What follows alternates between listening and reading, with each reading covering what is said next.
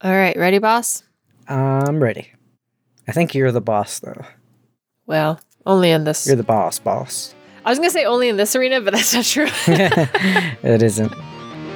Previously on Bad Heroes. For love, I would do anything. Her heart was aflutter, her senses gone blind. One look from her lover made everything fine. She stole from her clan, betrayed an old friend, crept off in the night, never heard from again. What did home feel like for you? It was cozy and lush, and there was always people talking. God, there was always music playing. In short, we're hunting curses for the queen so that she can build an army. I think we're helping her build an army to conquer more land, including my village. It's called the Essence of Malos. Without it, my village doesn't stand a chance. Somebody who I loved deeply manipulated me, and I helped them take the Essence of Malos from my village. You have that connection with your instrument, and you know that everyone born after your mistake will never have that. And you have no idea where it is. The last I know of it, I was leaving after realizing the damage that I've done, and I am probably a pretty bad hero if I do say so myself. I have to get it back.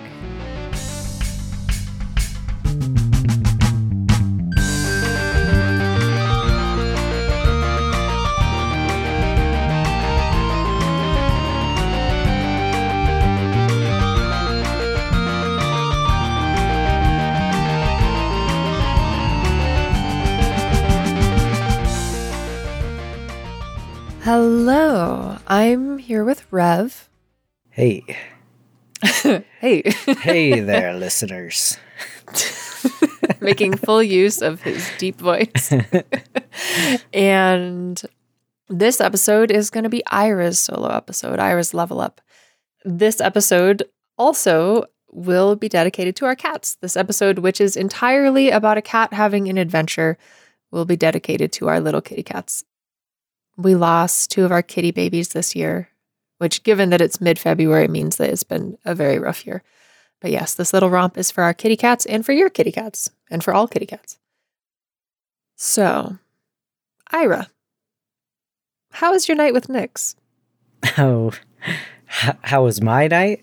How was your night with Nyx? Oh, gosh.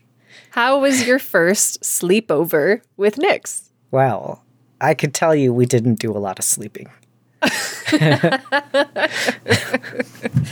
Well, that sounds lovely. How long do you think you stay with Nyx and his family? Probably 2 nights. 2 nights. Okay. So it's been 4 days since you were with your friends in the underground theater and Saphira got the jump on you. And you have just spent 2.5 days, 2 nights with Nyx. You are saying goodbye.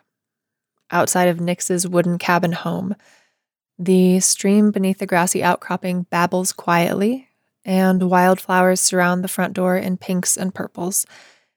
And he looks at you with big cat eyes, and his irises are that unnatural blue. Not blue like the sky, but blue like a bruise. And he's cold to the touch where your hands meet, but I think you've gotten used to those eccentricities over the last few days. Maybe they're even cozy now. And he looks at you very shyly and produces a gift. He hands you a package wrapped in paper and says, I think this may fit you now. You've changed shape since I saw you last. And he sort of like grabs your shoulders. Look at these shoulders. Handsome. Try this. Try it on. I took some links out here and there, so you're not swimming in it. Oh, Nyx, you didn't have to do that. This is really sweet. You open it up, and it's a chain shirt. You can tell when you unwrap it and you hold it in your hands that it's made of a very fine material, something maybe you haven't seen before. It has this beautiful, silvery, glistening shimmer to it. It feels like steel, almost, but if steel was feather light. And sure enough, you put it on, and Nyx is taller and wider than you are. But between his adjustments and your growth in the arms and shoulders, it fits. Oh my gosh, this feels great. It feels amazing. I mean, gosh, Thank you so much, Nyx. And Ira goes in for a big hug with the shirt on. He hugs you. It's mithril, light enough to move in and to cast in. It kept me safe for a long time hunting. I hope it will carry you safely through your next journey. It absolutely will. This is amazing. Thank you so much. As Ira pulls away, he has his hands on Nyx's neck and just kind of like strokes behind his neck. Ira, you've talked about Jasmine.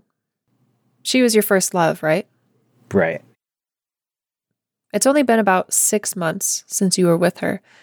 Has there been anyone else besides Nyx, or is he the second person that you felt this way for?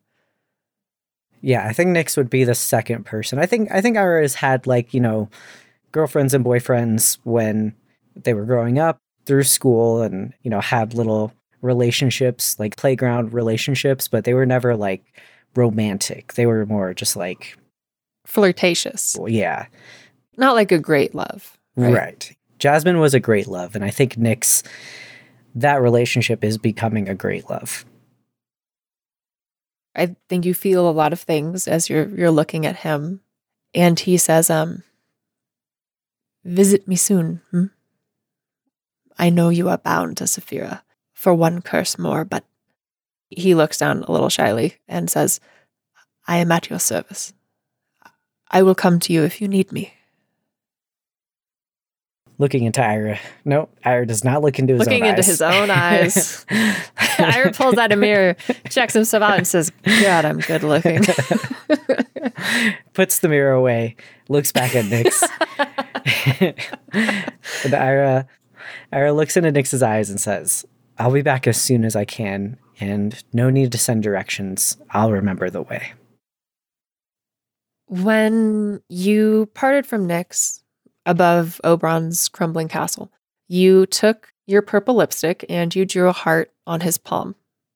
This big tiger pulls out a stick of red lipstick and draws a heart on your palm, grinning. That's sweet. Where will you go? Now, what will you do? Ira kind of lingers with his palm open, looking at the red lipstick heart, and slowly and gently closes his palm as he looks longingly at it and says, I have to find the essence of Melos. I need to right my wrongs and give back what was taken to my pride. So that's what I'm going to do. I'm going to look, I'm going to search, no matter how far I need to go or who I need to talk to or if I need to fight. So that's what I'm doing. Nyx plants one last kiss on you and then says, Ira,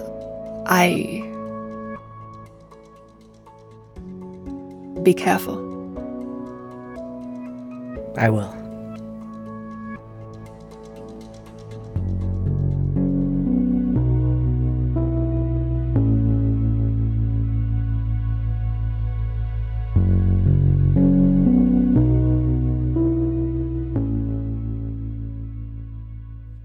How do you look for the essence of Melos? I think Ira walks down the path that leads to their house. He's walking away from it, and once he gets to be in the forest again and away from the house and he can't be seen by them, he opens up his shirt. There's a couple of buttons that he unbuttons, pulls out the chain that holds the Seeker's pendant, and he kind of rubs it between his thumb and his finger and starts to think about the essence of Melos and his home. That's how he's going to find it. Okay. So the Seeker's pendant, you bought it from Sogarim. You bought it in the capital. And it's a small pendant shaped like a compass. And when held, it points the user towards an object, a person, a destination that they most desire. It can't do it continuously, but it can do it for bursts. Unfortunately, this pendant was found in the discount bin, because it's easily distracted by things like lust, hunger, exhaustion. So you hold up this pendant. You think about the essence of Melos. You think about what it did for your pride, what it gave the kits, a special connection with their instrument. Give me a will saving throw. Good old Will. As you attempt to focus on the essence of Melos instead of getting distracted. By activities. Mm-hmm. Oh, good. What'd you get? I rolled a 9. Okay. I rolled a 3 plus 6. Is my brain in the gutter right now? Yeah, so I think you stand out there in the forest for like 10 minutes looking at this compass, and it spins around and then resolutely points back at Nyx's cabin. I think Ira, like the first time that happens, it almost like chokes Ira because it just immediately like was like fling back towards Nyx, and Ira's just like, no, not that. Hold on. Okay. And he like walks a little bit more and just kind of like tries to get his focus on the essence of Melos and home. I think it takes you a while, but you eventually get it. Or at least you hope that that's what's happening, because the compass starts pointing away from Nyx's house. Finally. Thank you. Nyx's house is south of the capital. You are in a forest that, despite being in autumn, is still green, and the compass points you west. Do you follow it? Oh, yeah. All right. So, not knowing where you're going, you follow the direction that the Seeker's Pendant leads you. How resolute is Ira to follow this compass? Pretty resolute. I mean, that's his mission. Like, he has time between when he has to be back at the capital.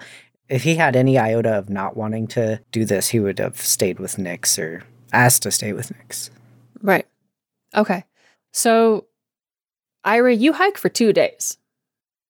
You have a tent, and you have rations, and you have a basic adventurer's gear. And it's not an unpleasant hike. You walk through the forest, and eventually you find yourself leaving it. The trees of the forest that Nyx calls home gradually give way to rolling grasslands, with tall green and gold stalks of wild grass that reach your waist, swaying in the breeze. There's no road, but the land isn't difficult either. But it appears also to be empty. The landscape is dotted with darker shrubs, and the sky above seems vast and endless. Eventually, after 2 days of walking, you see something different. A lazy river winds across the countryside, shimmering in the sunlight. Its waters are slow-moving enough that you could safely wade or swim across it. And on the other side, in the distance, you can just make out a lone building next to a small corral, surrounded by a wooden fence. And that building is where your compass is pointing you to. Yeah, I think Ira kind of squints in the distance to make sure it's not some kind of like mirage or something, and puts his hand up to his eyes to shield the sun, but sees that it's a real building, kind of picks up his pace and heads towards it. Just to see like how you're looking after 2 days of hiking, give me a survival check. 22. Okay. I think you look like you would like to sleep in a bed, but besides that, I think you're doing pretty good. Yeah. So do you approach this little house? I do. I think Ira is excited to finally come across something, but also just kind of like listening around. You got your kitty ears on swivel. Yeah. So as you approach this house, before you reach the front door, you pass this corral. You think that maybe like in this corral, you will find sheep or pigs or cattle or maybe horses. That is not what you find. Oh, what do I find? Inside this corral, you see 15 or so 3-foot tall kangaroo rats. And some of them are outfitted with little saddles. I'm sorry, hold on. What are kangaroo rats? These are a real thing. I mean, they're not 3 feet tall, but they're very cute. I need everyone to stop and go look up kangaroo rat. Oh my God. It basically looks like if you took a hamster, you gave it massive back feet and then a super long tail that almost looks like a lion's tail. This looks unreal. I know. Aren't they cute? They are cute. Okay, they're adorable. They're this like really. Are they terrified of me because I am a literal cat? Wow, that's a very good point. Did you not think about that? Occur to me. I'm just like poking my head in. They have these big glassy black eyes and they're this like brown tan color. So they blend in really well with the grass. But the thing is, you're about 4'5" or so. Yeah. They're 3 feet tall. Okay. So you're actually like not that much bigger than they are. Those are big. Yeah. They're not big in real life like that, right? No, in Okay. real life, they're the size of hamsters with big feet. But these are 3 feet tall, and a couple of them have saddles on them. And they don't look scared of you at all. Okay. I mean, I think Iroh just stares in confusion and like half like awe and half like, what? Okay, well, before you get a chance to knock on the front door, then, as you just gawk at these kangaroo rats, the front door swings open. And you see a goblin woman, also about 3 feet tall, with green skin and big ears and a long purple-blue duster jacket. And she looks at you in surprise and puts a hand on her hip and says, "Can I help you?" Hello. Hi, yeah, sorry, I didn't mean to just trespass on your property. I am searching for something and I have been led to your place and, I'm Ira. What is your name? She raises a big bushy eyebrow at you and points to the sign that is in front of the corral that says Mia's Magnificent Mounts. Mia. I'm gonna guess that's you. That is some stellar reading comprehension. I am quite the detective. I'm afraid if you're looking for anything that isn't a kangaroo rat to ride, and I think you're a little big for that, kitty cat, I can't really help you. Okay. I understand. Yeah, I might be a little too big for a kangaroo rat. But can I ask you if you've heard of or come across anything that I'm looking for? She looks you over and you can see sort of that hardness on her face break a little bit and says, "You look like you've been on the road for a while. Why don't you come sit and stay a spell, huh?" Oh, thanks. Yeah, I have been walking for a couple of days. "Come on in." She steps aside to let you inside. But as she does so, she gives the crossbow at her hip a little threatening pat. I think by the time you get there, evening is coming. Mia doesn't know about the essence of Melos. She tells you she's never heard of it. And she's sorry. But she does offer you a place to stay for the night and talks to you through the evening. And it turns out that Mia actually is a really spectacular storyteller. Everything that she tells you is unbelievably funny and clever. And even when she's telling you stories about a kangaroo rat that's outside that you know is okay, her favorite, by the way, he's missing an ear, even though you know he's okay because you saw him an hour ago, when she tells a story about the time that a basilisk almost got him, you are absolutely on the edge of your seat because she is so good at telling stories. The evening draws on and you are sitting by a fire outside, watching the kangaroo rats tuck down for the night. And Mia, over her cup of tea, says, "All right, so you're a bard. Let's hear it then. Tell me about a far-off place, huh? Transport me." Transport you? I can tell you about my home. It's, it's green. There's a lot of trees and... She's listening, but she leans back in her chair and folds her arms and raises an eyebrow. There's a lot of trees and cat folk everywhere. Sometimes it's hot, but we don't really sweat, so it's not a big deal. There's a lot of beaches because it's an island. I don't know, it's just really beautiful. She slaps her knee. "Not like that. No. Don't tell me about it. Show it to me. Take your time. Slow down. Well, I don't have a picture. I think she looks at the drum that you carry, your purple drum, and she says, you can't rely on your instrument alone. You know, your words should carry it. The instrument is a bonus, something that helps. But your words alone should cast a spell. Okay. I think Ira kind of settles in his chair, closes his eyes, and he says, well, my home's a beautiful island. It's surrounded by clear water. It's pretty magical and turquoise, filled with bright green trees, and there's a thick forest on the island.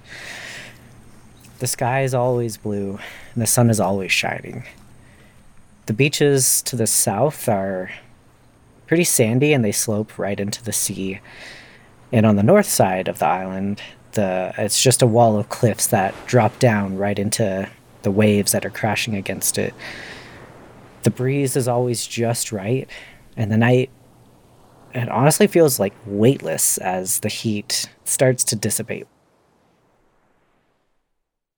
And Ira opens his eyes and he's like, how was that? She's smiling. That was good. That was better. And she closes her eyes and folds her arms and takes a deep breath and says, I can see it. Now, really take me there, Ira. Maybe understand why that's the place I want to be. What does it feel like under your feet? What does it smell like? And she opens one eye and says, there's no hurry. I'm a captivated audience. Ira thinks for a second, and then he grabs his drum and holds it to his chest and settles back down into his chair, closes his eyes, and just remembers home. He loses the feeling of dry dirt beneath his feet, and he suddenly feels wet sand and the waves lapping against him, and he's, just feeling his home again. And he says out loud, gentle waves are lapping against your feet, and the sun is warming your face as you look out at the clear turquoise sea that surrounds my home island. You feel the crumbly soft sand beneath your feet as it gives way to velvety mud of forest. There's a tangle of living vines and winding branches that is stretching out in front of you, and the lush leaves of palms and ferns are brushing against your fur. You're following a barely there footpath under a dense canopy of green. There's spotted frogs jumping out and croaking at you as you cross each other's paths. And then the forest opens up to a treehouse village and a sprawling pride of catfolk. All shades of fur, big and small, young and old. They're singing and teasing one another as they go about their day. Overhead, swinging rope bridges creak and sway under the pitter-patter of little kit feet as the young ones shriek and play. And though you've never been here before, it feels like home. When evening draws on, you can smell the sweetness of dew on leaves, and there's spices brewing in pots as supper simmers. At night, it almost feels like you're floating on air as the heavy heat lifts from the ground. It's chased away by instruments and voices, by the melodies of the Clawstrike clan.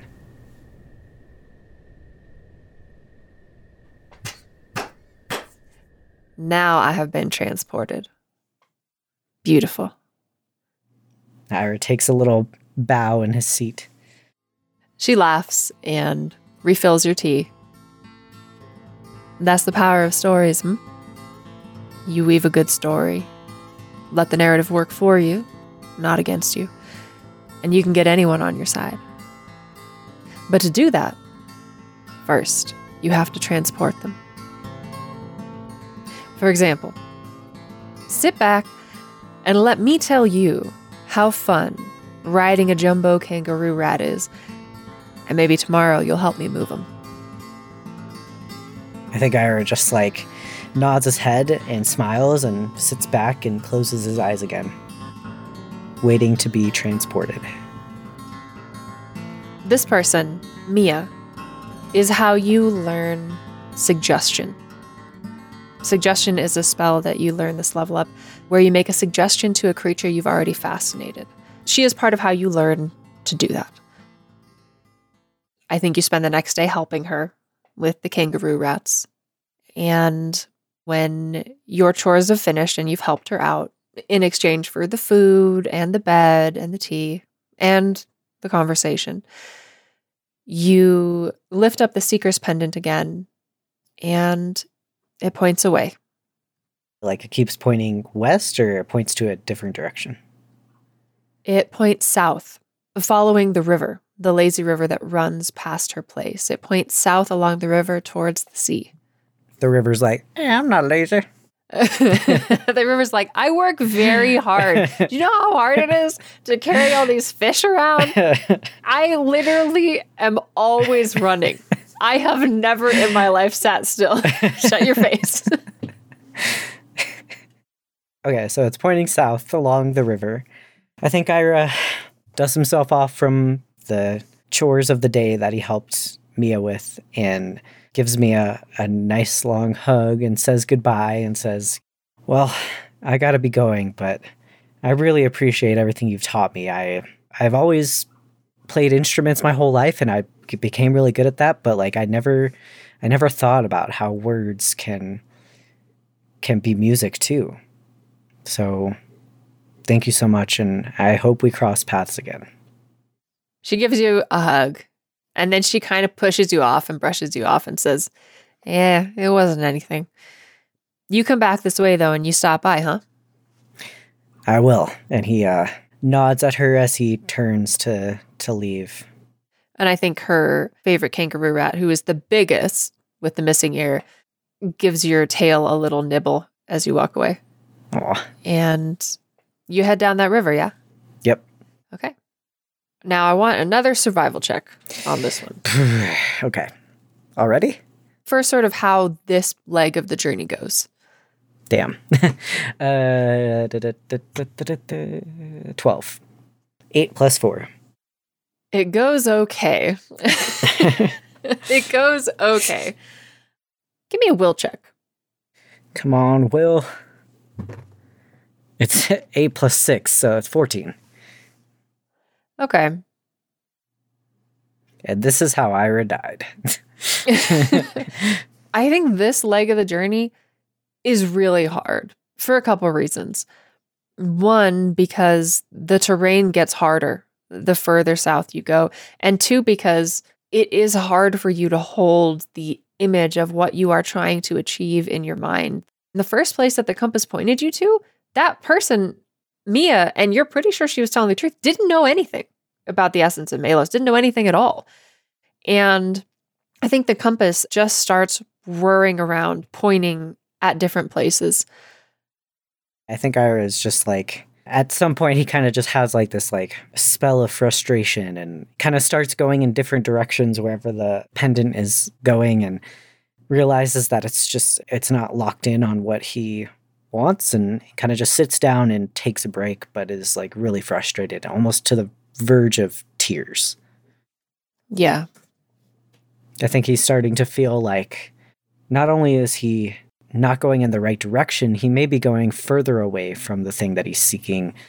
And also he might be getting lost. Like he doesn't know where the nearest town is. He doesn't know where the nearest, anything is. And he doesn't have endless rations. He's tired. He's just like feeling a little broken, and he's kind of getting worried.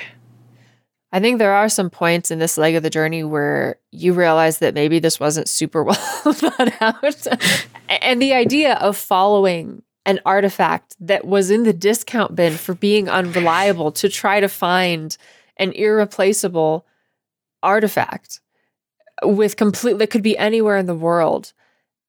And you by yourself are just walking down a river.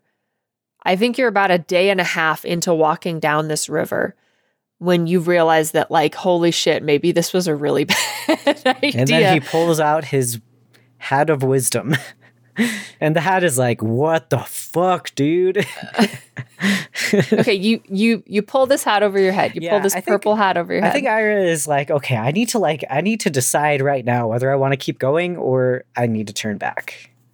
You put this hat on. You think about continuing on the path that you're following, and then you think about going home.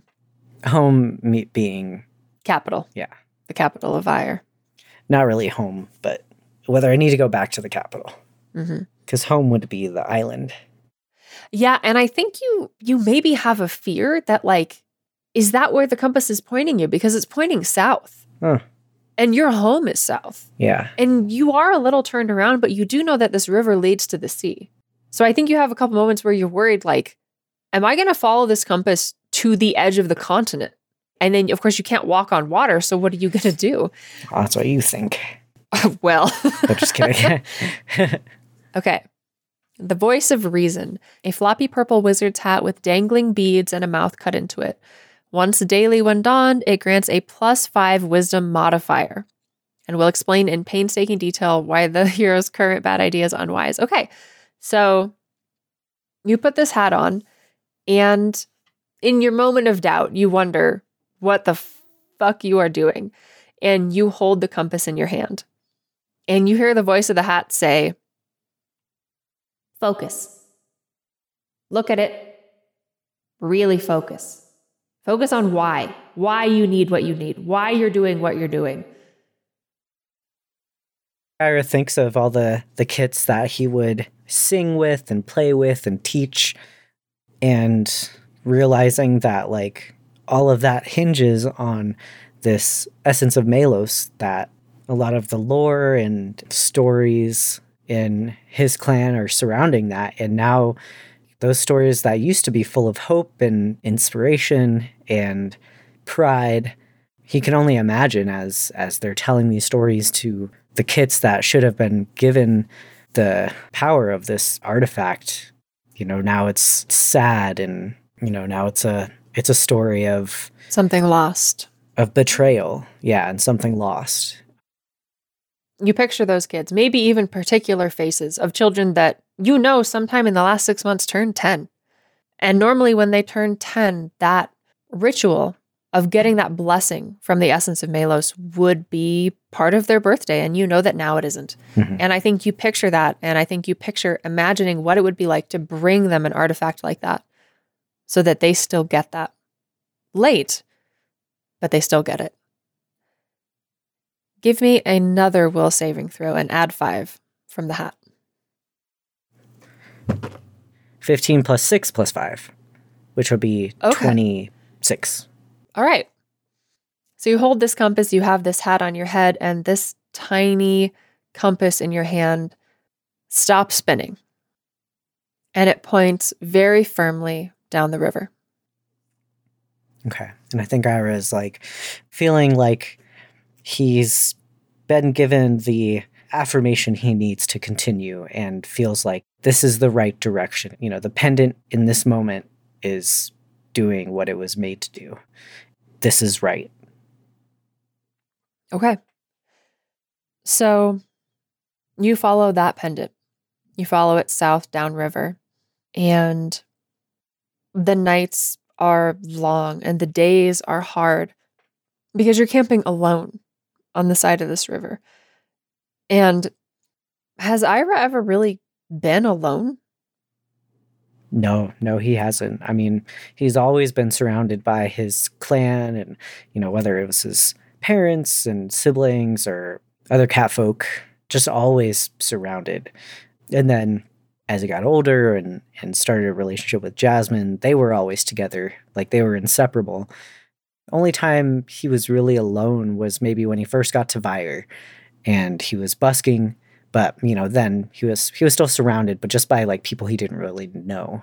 And then pretty soon he was kind of taken into the fold with this group of bad heroes. Your friends, Gideon, Tonrir, Riva. Yes. So this may be the first time in Ira's life where he has ever actually properly been alone. And I think the journey to Mia's was hard because it was a few days, but you were still close enough to Nyx. You had this feeling that if you really needed him, you could find a way to get to him. And it doesn't feel like that anymore.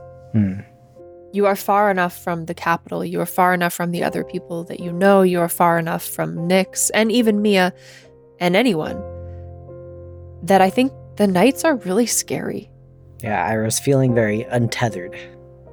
There is something uniquely terrifying about the dark when you are truly properly by yourself.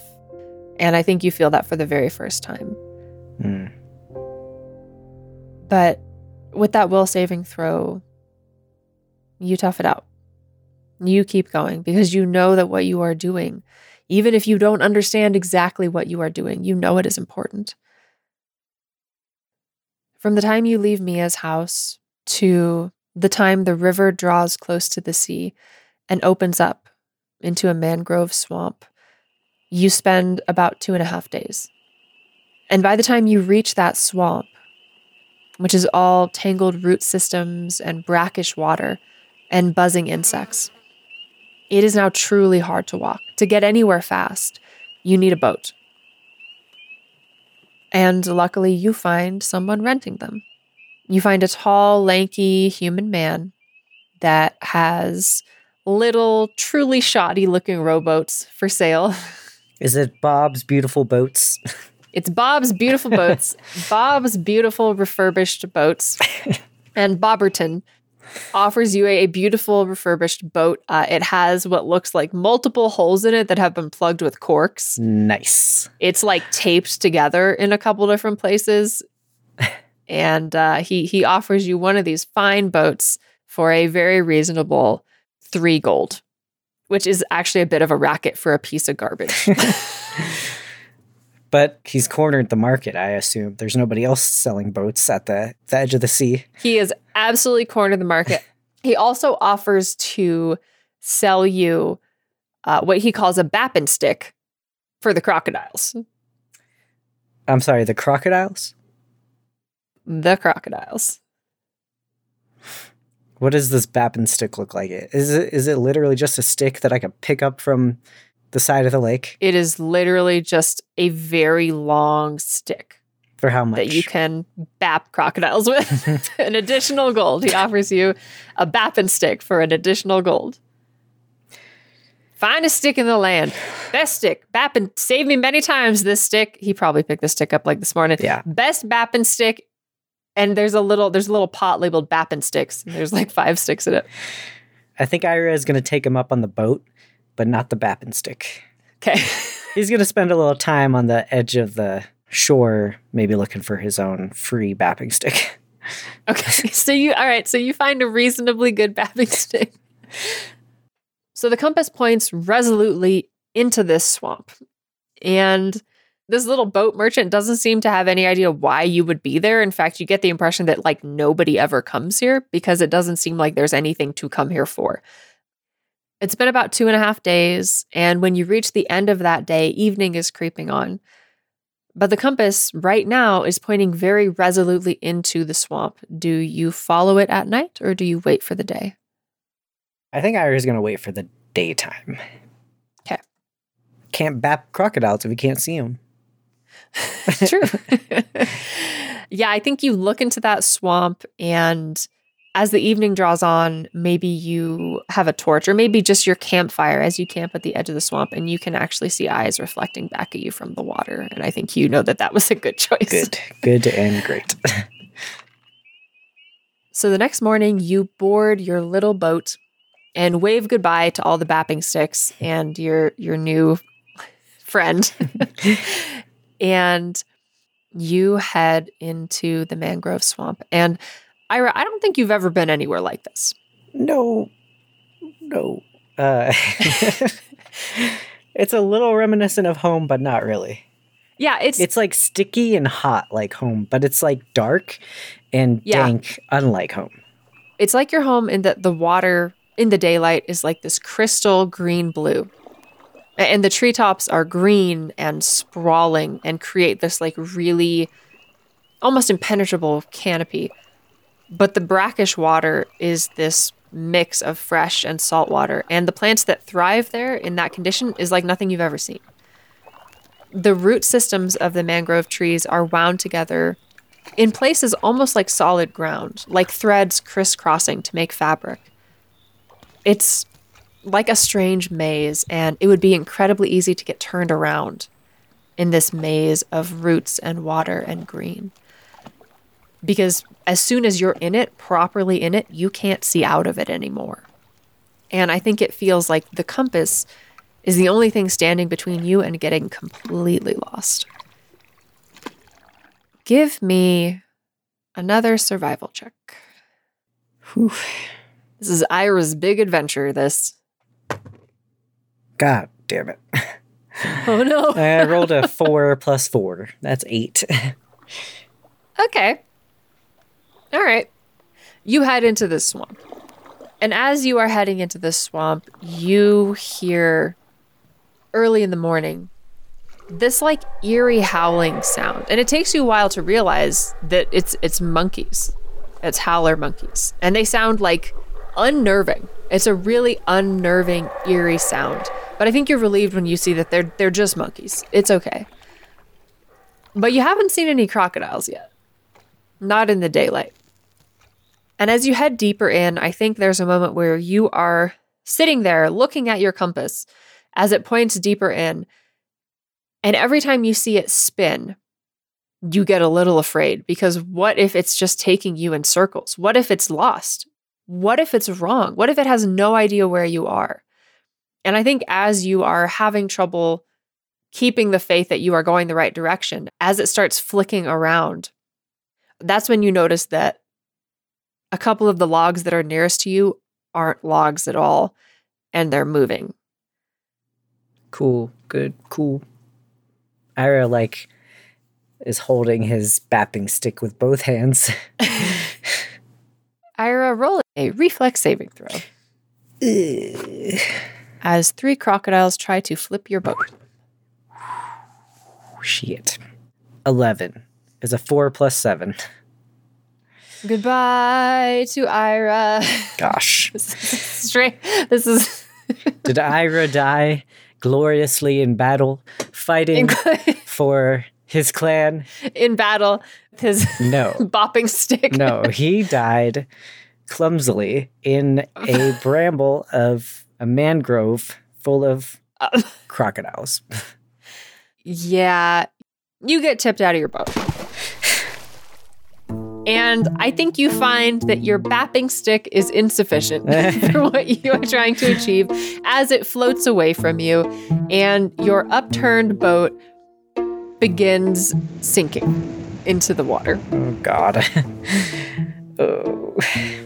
And luckily, it's not very deep. You can almost stand where you are, but it doesn't matter, because those 3 logs, those 3 crocodiles are coming at you fast. Hey, do you want to know what my swim skill is? I would love to know what your swim skill It's is. -3. Because I'm a cat and I hate the water.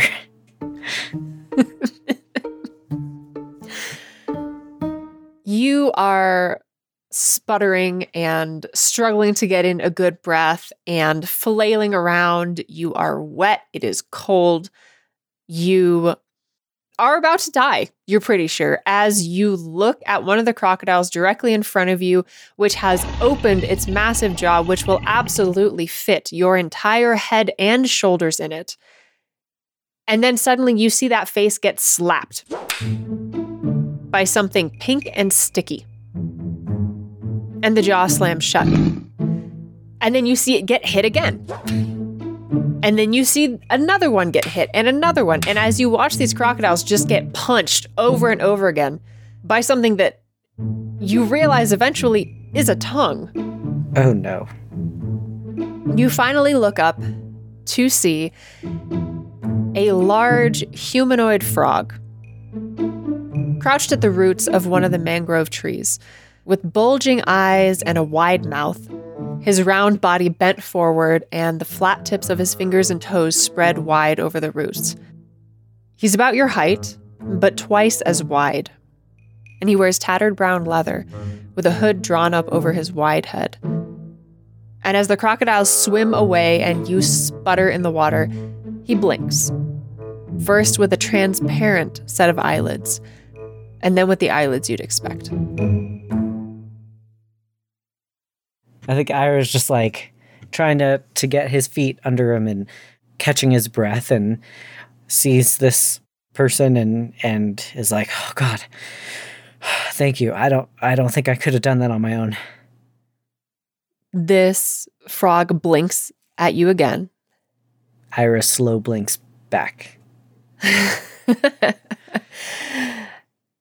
And he extends his wooden staff to you to help you out of the water. Ira grabs the stick. You grab what appears to be a far superior bapping stick. Not that he needs it. And are pulled out of the drink by this frog. And as he helps you back to solid ground and your boat sinks in front of you, this frog turns and looks at you, blinking one eye and then the other, and says, Ira of the Claw Strike clan. You're more purple in person. Come. I've been expecting you. Wait, you know me? How do you know me? He turns and starts moving quickly over the roots. And I think you have to really hustle to follow him. And between the time it took you to get into the swamp and the time it takes you to follow him, which is hard and exhausting, by the time you reach his home, by the time you reach a hut set into a large swelling of roots, the sun is starting to go down over the horizon. Yeah, Ira scrambles over the roots and climbs his way as quick as he can to follow this frog, and it finally clambers over the last part and is just like, oh God, okay, I'm here. You find, once you get up to the hut, you find that arranged around the hut, between the roots and the earth that form this little island, is a series of perfectly circular pools with green water, surrounded by arcane symbols written in white chalk. And it's these pools of water that you find this frog examining. You also see all around pieces of paper and several quills and scraps of writing.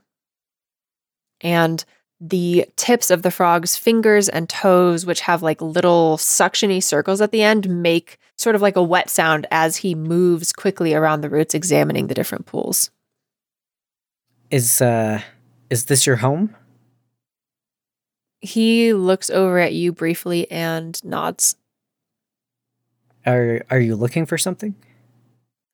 I think it is you who are looking for something. Yes? That is true. Yeah. He settles down in the middle of a few of these pools of water and pats the ground next to him. Ira sits down next to the frog and then begins to say, who are you? How do you know me? And how do you know what I'm doing? I haven't told anyone. I hone in on interesting events, interesting people in history. Such is my gift. And he waves a hand in front of you. And for an instant, inexplicably, you see, reflected back at you from the 3 different pools in front of you, the faces of your friends. You see Gideon, you see Tonrir, and you see Riva. For the brief moment that you see them, you can tell that Riva has a black eye and a bloodied lip. Gideon looks serious, more serious than usual, and Tonrir looks tired. And then their faces disappear, and you only see green water again, as the frog says, "You are all becoming very interesting people." So you know all of us. Have you been watching us?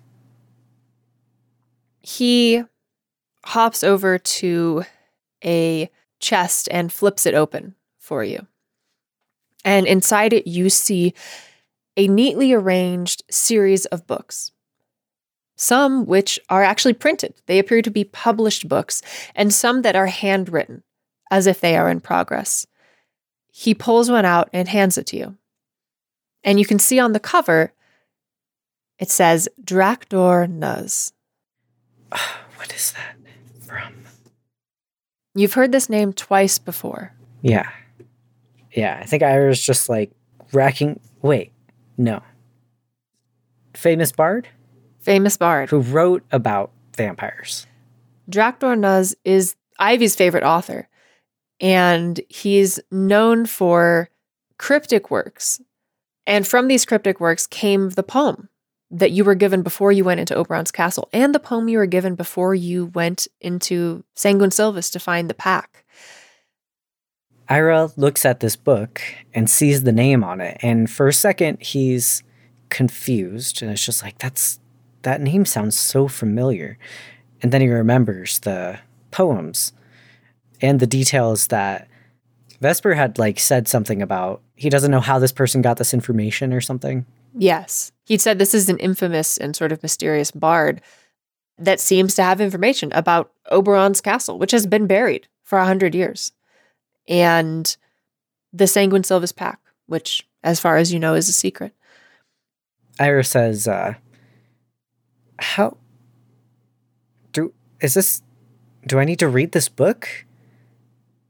Are you Drakdor Nuz?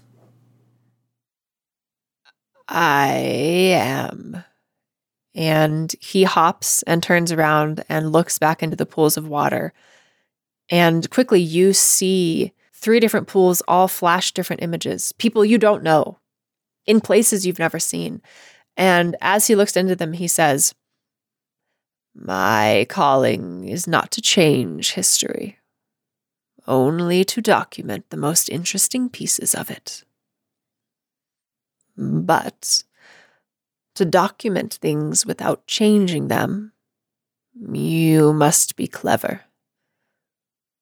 And he hops back over and flips open the book in your hands and hands it back to you.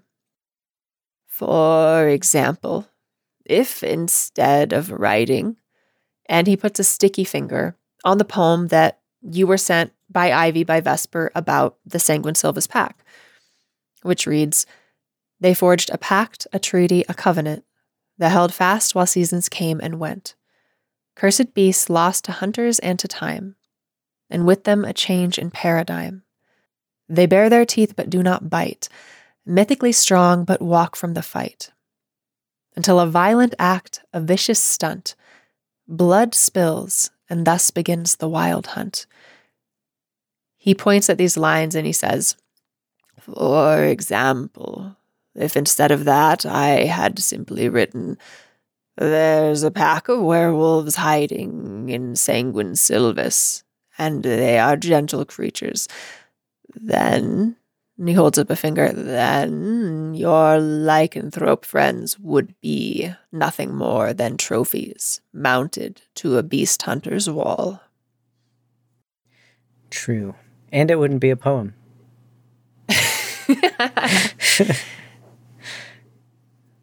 He hops back over and looks into the pools. And I think as the sun starts setting in the sky, torches that are set into the roots are lit. And that lights the pools and also lights Drakdor as you sit with him. And you look at your compass and it is pointing right at him. Okay. Ira says, Drakdor. Nuz? Mr. Nuz. Dr. Nuz? Do you have a doctorate? It feels like you would. What should I call you? Drakdor is fine. What about Draki? He turns at you and one eye blinks and then the other. Then he looks back at the pools of water. Drakdor.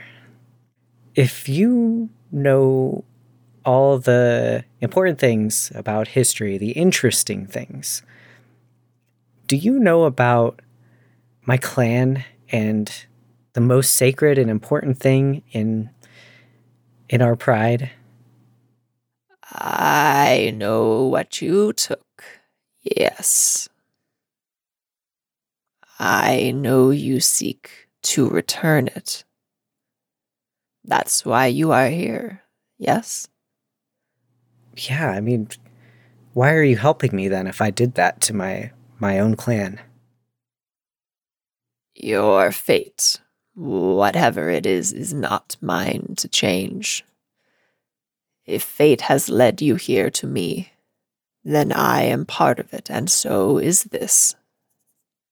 But I do not know what is to be, only what is now. Do you know where it is? He looks at you, and then his eyes blink one after the other. And then his tongue darts out and catches a bug from right behind your head and pulls back into his mouth. Ira's eyes go really, like, his pupils expand. Ira's definitely surprised, and his ears kind of flick back. I cannot locate objects, only people and interesting events. Nothing interesting has happened to the essence of Melos since it left your pride. Then why was I led here? Not that I don't want to be here. You're a gracious host. Very thankful for you saving my butt and my whole entire life. He looks thoughtful for a minute and says, I suppose I shouldn't have changing fate and all, but... And looks at you for a moment and then looks back quietly at the pools.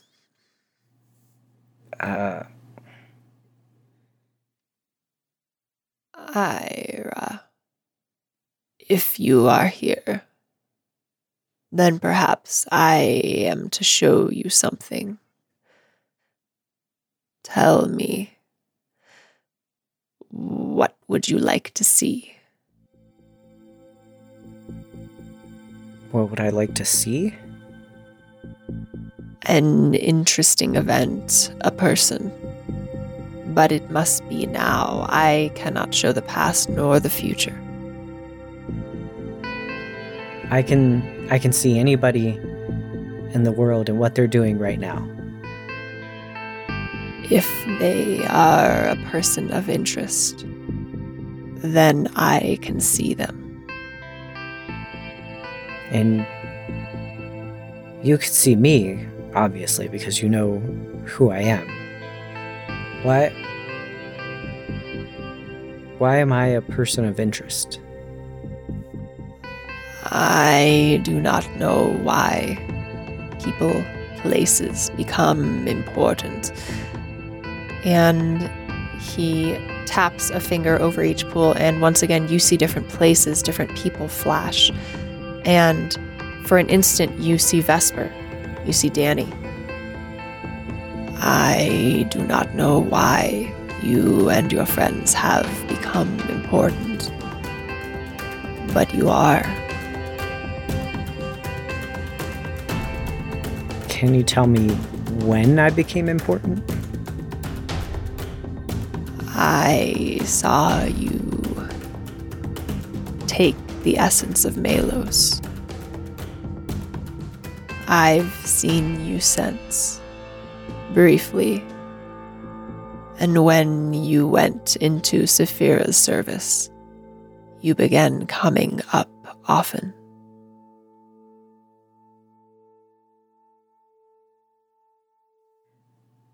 I want to see Jasmine. Drakdor holds a hand over the pool in front of you, and the water ripples, and you see her.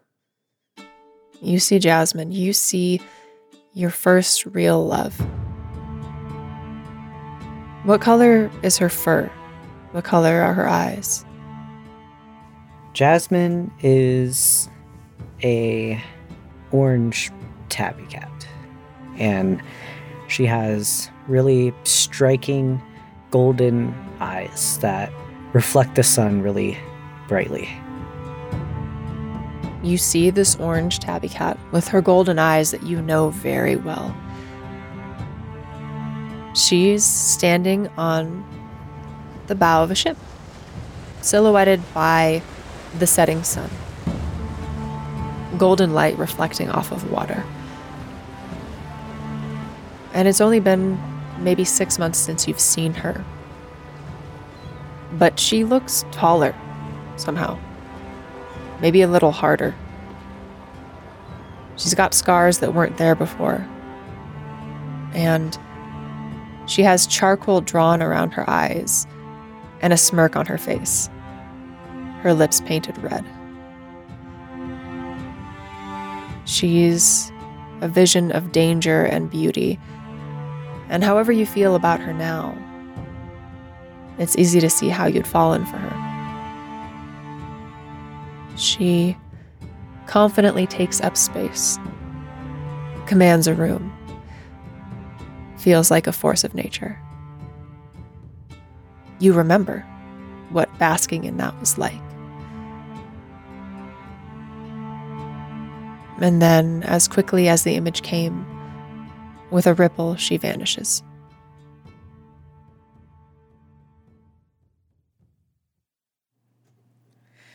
I think Ira kind of gives a small, sweet smile, remembering all the times before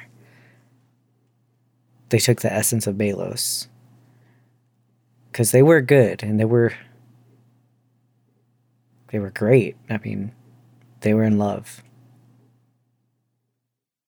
How did your relationship with Jasmine start? How did you fall in love?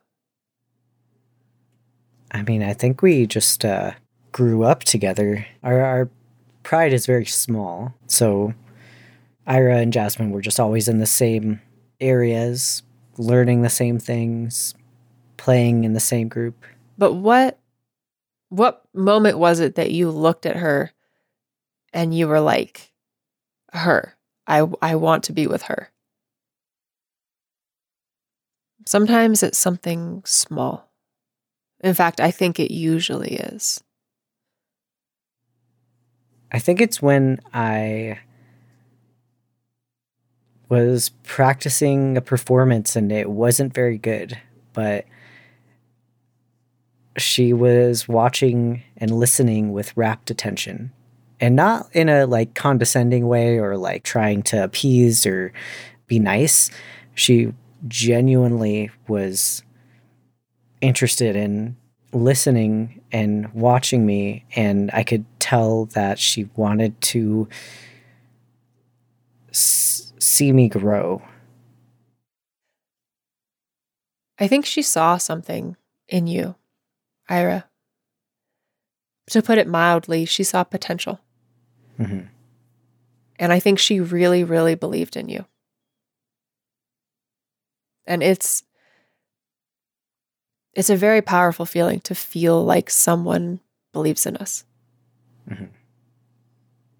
And I think she always did believe that you were destined for something important.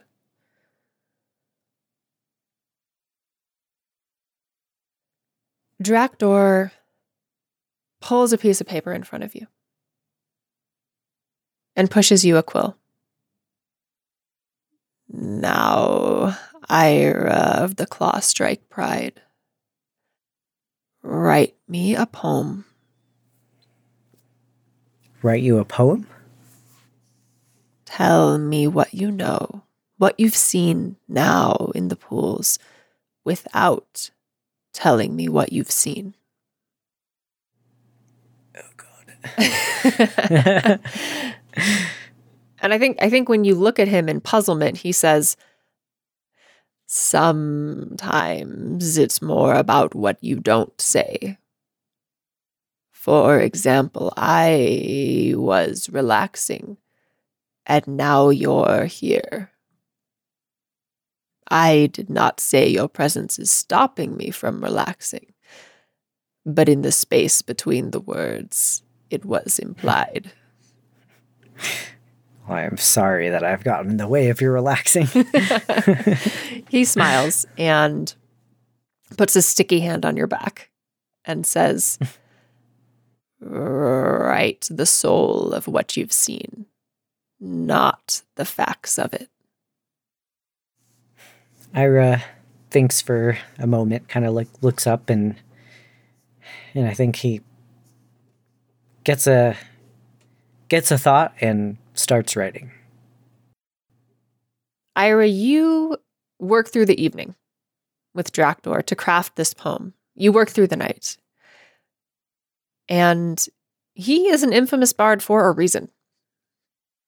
His mastery, not just over the words he uses, but the words he doesn't, over the empty spaces he leaves, makes an impression on you. And you are keenly aware that you are learning from a genuine master of the craft. Eccentric, unusual, probably not what you would have expected, but brilliant. I did not know that he would be a frog. And I can't even begin to imagine how he writes with those sticky fingers. And at the end of the evening, this is the poem that you end up with. The sun sets behind her eyelids as she stands 100 feet tall, shoulders set and eyes steady, steadfast as waves crash the hull. She draws you in, all-encompassing. It feels like you are full, like you could burst open. She draws you in, like a black hole. You were both meant for this, the breeze and the salt in your fur, but her footsteps stretch out in front of you, and you watch while she unfurls. Striking out to fulfill her destiny, no matter what is in the way, the sea spread out before her, while behind her lay decay. The strongest bond is now broken, her pride's melody now falls flat, the kid's future now uncertain, and she never turns back. You part from Drakdor the next morning, and he outfits you with some more rations and some more water, and your clothes spent the night drying by the fire, and I think you pack that poem that you wrote up. You have a scroll holder on your belt, and it fits well in there. Do I get a new bapping stick? You get a brand new bapping stick. I know, it's amazing. You get a brand new bapping stick, and Drakdor accompanies you to the edge of the swamp, where the ground becomes solid again. And he blinks at you oddly one more time. By the way, Ira of the Clawstrike Pride, for where you're headed next. My 5th volume, page 167. And then he turns and he hops away. And Ira commits that to memory. Volume 5, page 167. And while he's committing that to memory, sees Drakdor hop away and says, "Bye, Drakdor. It was so great meeting you. Nobody's going to believe me."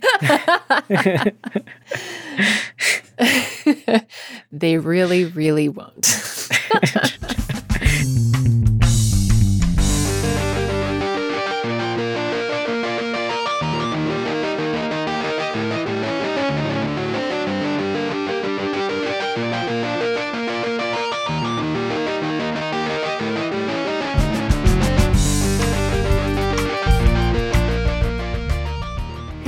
This is Dre Silvertooth, and thank you for listening to episode 53, part 7 of The Scattered Pawns. Dear friends, as I mentioned last time, you may have noticed that episodes are coming more slowly this interlude than they do during the main arcs. Because of the structure of the interlude, recordings we would usually cut into multiple episodes. Say, for example, the beastly 4.5, nearly 5 hours of raw audio that became this episode are instead being cut into episodes that are approximately the length of a feature-length film. So, we thank you in advance for your patience as we deviate from our usual 3-week schedule to bring you these gigantic episodes as quickly as we are able. It's basically like we're dropping double features if you really think about it. I am very proud of these interlude episodes. I hope you're enjoying them too. Leanne totally slayed on the sound effects and music scoring this episode, so just a little shout out. We are very lucky to have her. For the second half of this episode, there is some spooky stuff coming. If there's anything you'd like to be mindful of, here is your friendly reminder to pop on over to badheroescast.com/content warnings. Now, drum roll. On to something exciting. We have a new patron. Big thank you to our newest patron, Miguel. You are genuinely the loveliest of humans and a very dear friend. Thank you for supporting our adventure. If you also would like to support the adventure, head on over to patreon.com/badheroes. Our lowest tier is $2 a month, and it lets us know, hey, I'm listening, and I like what you're doing. Keep that magic going.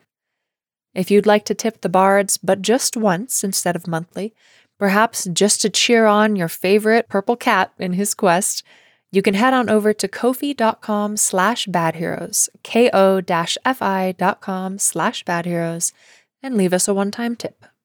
And hey, do you know what's free? Costs exactly 0 money. Leaving us a review anywhere. Ideally 5 stars, but hey, chase your bliss. Or you can recommend us to a friend. Word of mouth goes a long way for little shows like us. And then you can send them the Ira cat memes that we're definitely about to post on Twitter for this episode. I made like 5 memes and they're all very funny. Okay, now I have for you a promo from The Lucky Die. Here we go. You see, looking up from the ground, blood-red clouds boiling across the sky. You did ask me to bring the thunder. Dejin! Help! I've got the chalice, please! Well, if they're following you, then I guess that takes care of a loose end for me.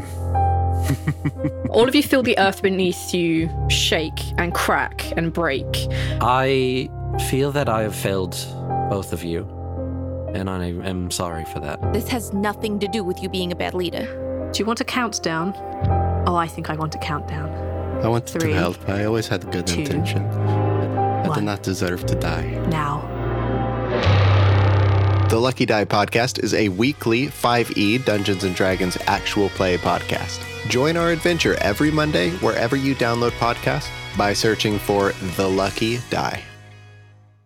That was The Lucky Die. Check it out. Come say hi to us on social media. We are at Bad Heroes Cast on Twitter, Facebook, Instagram, and Tumblr. Or, if you don't do the social medias, but you'd still like to reach us, you can reach Leanne and I at badheroescast@gmail.com. Music in this episode, oh big breath, many songs, is Brand New World by Kai Engel. Manly Nun Steps Out by Dr. Turtle. God, we've been waiting so long to use that song. What is that name? And Terminal, Thinking Music, Sneaky Adventure, Deep Haze, The Pyre, Oppressive Gloom, Long Note 1 and 3, Hush, Movement Proposition, Night Dreams, and Evening Fall by Kevin MacLeod. Thank you, Kevin. Our theme song, as always, is Solve the Damn Mystery by Jesse Spillane. We used a lot of sound effects from freesound.org in this episode. Like, seriously, a lot. Leanne went totally ham editing this one. And I am not going to list every single sound effect we used because we will genuinely be here till the end of time, till we are dust and only cockroaches exist. But you can find all of the credits in our show notes. That is all for now, my friends. Please enjoy the rest of the episode. We will have the next one to you just as soon as we can. See you then.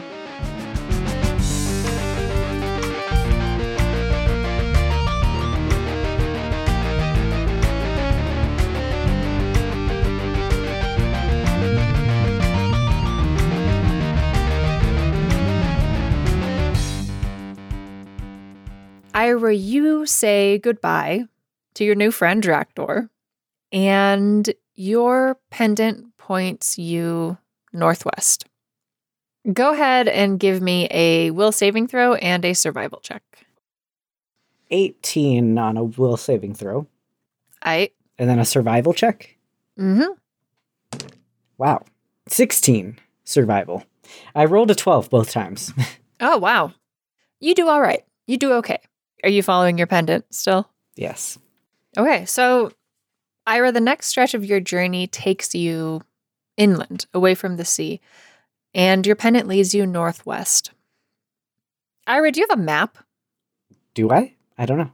I think you do. I think you took a map with you when you left to go on this journey. Yes. I don't know if a map is technically part of an adventurer's kit, but I think you have the equivalent of like a road map that people keep in their glove compartment. All the 20-year-olds listening to this are like, what? Yeah, people who have never lived before Google Maps have no idea what I'm talking about. But okay, everybody sit down. I have to tell you something that's going to break your heart. There was a time before phones knew how to have maps. And in that time, you would either have a hand-drawn map that your mother drew you because she was awesome, or you would buy a little map and it had all the little streets labeled, and then you'd have a compass stuck to the top of your car. I sound like a fucking dinosaur right now. Anyway, it's true. There was a time when this was happening. So you're basically doing that. You have a little map. Presumably, you also have a compass. So looking at your map, you know that you are headed northwest, which is towards the territory of Eredor. And separating the territory of Eredor from Central Vire, there is this deep canyon. You can see it on the map because it's huge, carved by an ancient river that long ago dried out.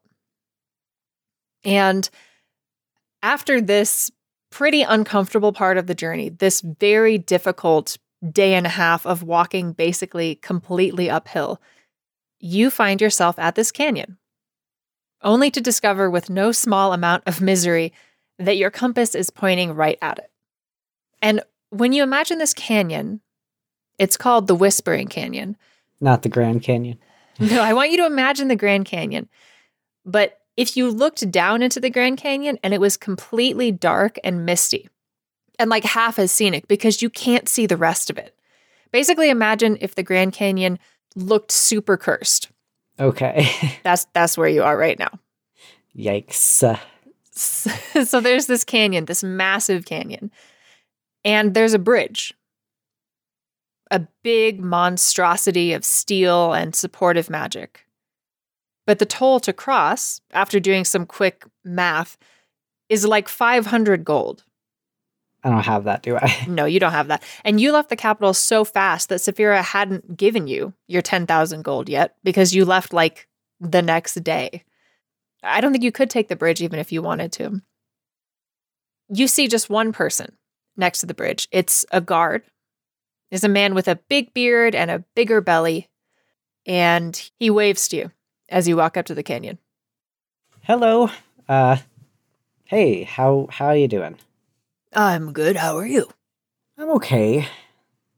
I'm a little worried because I think I need to go into this canyon or pass it in some way. Well, the long way around takes like a week on foot. Maybe you could cross. It's expensive. I mean, if you pay me, that's my job. But if you pay me, then you can walk across the bridge. Yeah. Is it, what day is it? You got any, like, I don't know, weekend discounts or something? He explains that no, he doesn't have a weekend discount. And you know that if you walk a week around this canyon, you will not have time to get your butt back to the capital. Mm-hmm.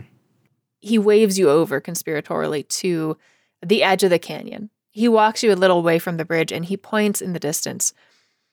And you can see that there is a crumbling dirt path that leads down into the bottom of the canyon. And he explains that it supposedly comes up on the other side, but he's never been. And he says, I wouldn't try it if I were you, kid. There's rumors of some kind of monster. They say, and he kind of leans in close, they say the whispers in the canyon are the monster talking to its prey. Whatever you're looking for, I don't think it's worth it. And he kind of gives you a pat on the back and then goes back to his post. Okay. Yeah, I mean, Ira thinks it is worth it. I need to get the essence of Malos back, whether it kills me or not. Okay. It's about midday. Do you head down that footpath? He could head down and then camp at the bottom and then head up the next day. And he has low light vision, so yeah, I think he's gonna head down. Okay. This footpath feels really perilous. There are parts of it where you feel like you might slip. This is obviously like not maintained in any way. This isn't supposed to be used. Yeah. Give me a dexterity check. What is that face? It's the face of I rolled a 6 + 3, which is 9. Okay. All right. I think there's a couple times that your foot slips on the edge of this footpath and you don't completely fall and like tumble down the canyon, but there's enough close calls that by the time you get to the bottom, your nerves are shot.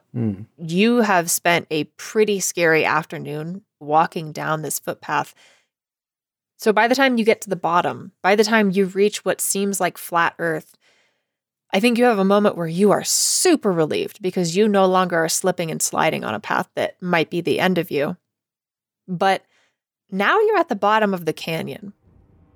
And you can't actually tell what time it is anymore because the sun is basically gone. There's a fog down inside this canyon, deep and dark, that wraps around you like a blanket. And if you didn't have the compass, if you didn't have the Seeker's Pendant right in front of you, pointing at something, you're not sure you'd be able to find your way at all. I think Ira is on edge and discombobulated. Doesn't know which way is which, can barely tell which way is up. There's no sky above him. And he starts setting up a tent kind of off to the side, not in the middle of the canyon. Is it cold there? I think it's a little chilly, but I think it's okay. Okay. You're not like shivering. You don't feel like the temperature is any kind of danger to you. I don't think Ira is going to set up a fire because he doesn't want to draw attention to himself. And that happened when they were in Sosalia. They set up tent and a fire, and then a bunch of werewolves came out. So yeah, he doesn't want a repeat of that. Okay. Yeah, so I think you're chilly and you're uncomfortable, but you have this eerie feeling in this canyon that if there's something in here, you don't want to draw its attention. Yeah. And you learn pretty quickly why it's called the Whispering Canyon. Because your footsteps, maybe your voice if you trip or make any kind of sound, echoes unnervingly around you. And you get the impression that even a whisper could be heard maybe half a mile away. Wow. The way that sound works in here, you can hear everything. And the trick is you can't actually tell how far away sounds are because everything echoes so powerfully. You set up just a bedroll then or a full tent? I think he sets up a tent. I think that feels better for him, like secure, sheltered. Yeah. Roll me a perception check. Oh man, I'm so smart. Perception is the highest modifier I have. What is it? 11. Dirty 20. Okay. You are laying in this tent. You've been down in the canyon for a couple hours now. And I think just instinctively, as you started setting up this tent, as you realized how loud every movement was, you kind of started doing things quietly. Mm-hmm. And I think you're laying in your tent quietly, right? Yeah, he's not gonna like play his drum for sure, or like do anything that'll really make noise. He's probably gonna just try to go right to sleep. Now that you are in this canyon, but you are not moving, you can finally hear other sounds. You think you hear another voice. And it sounds like it's almost chattering. Sometimes it sounds like it's almost begging. And it has this franticness to it. And it's very unnerving. But it's so quiet that you're not even positive that you're hearing it. Does it sound like distress or? Roll me sense motive. Oh no. I rolled a 1. Okay, I'm going to try this other D20 I have. You rolled a 1. Ira. Oh boy. Ira, this voice sounds like someone in trouble. You're sure of it. God damn it. God fucking damn it.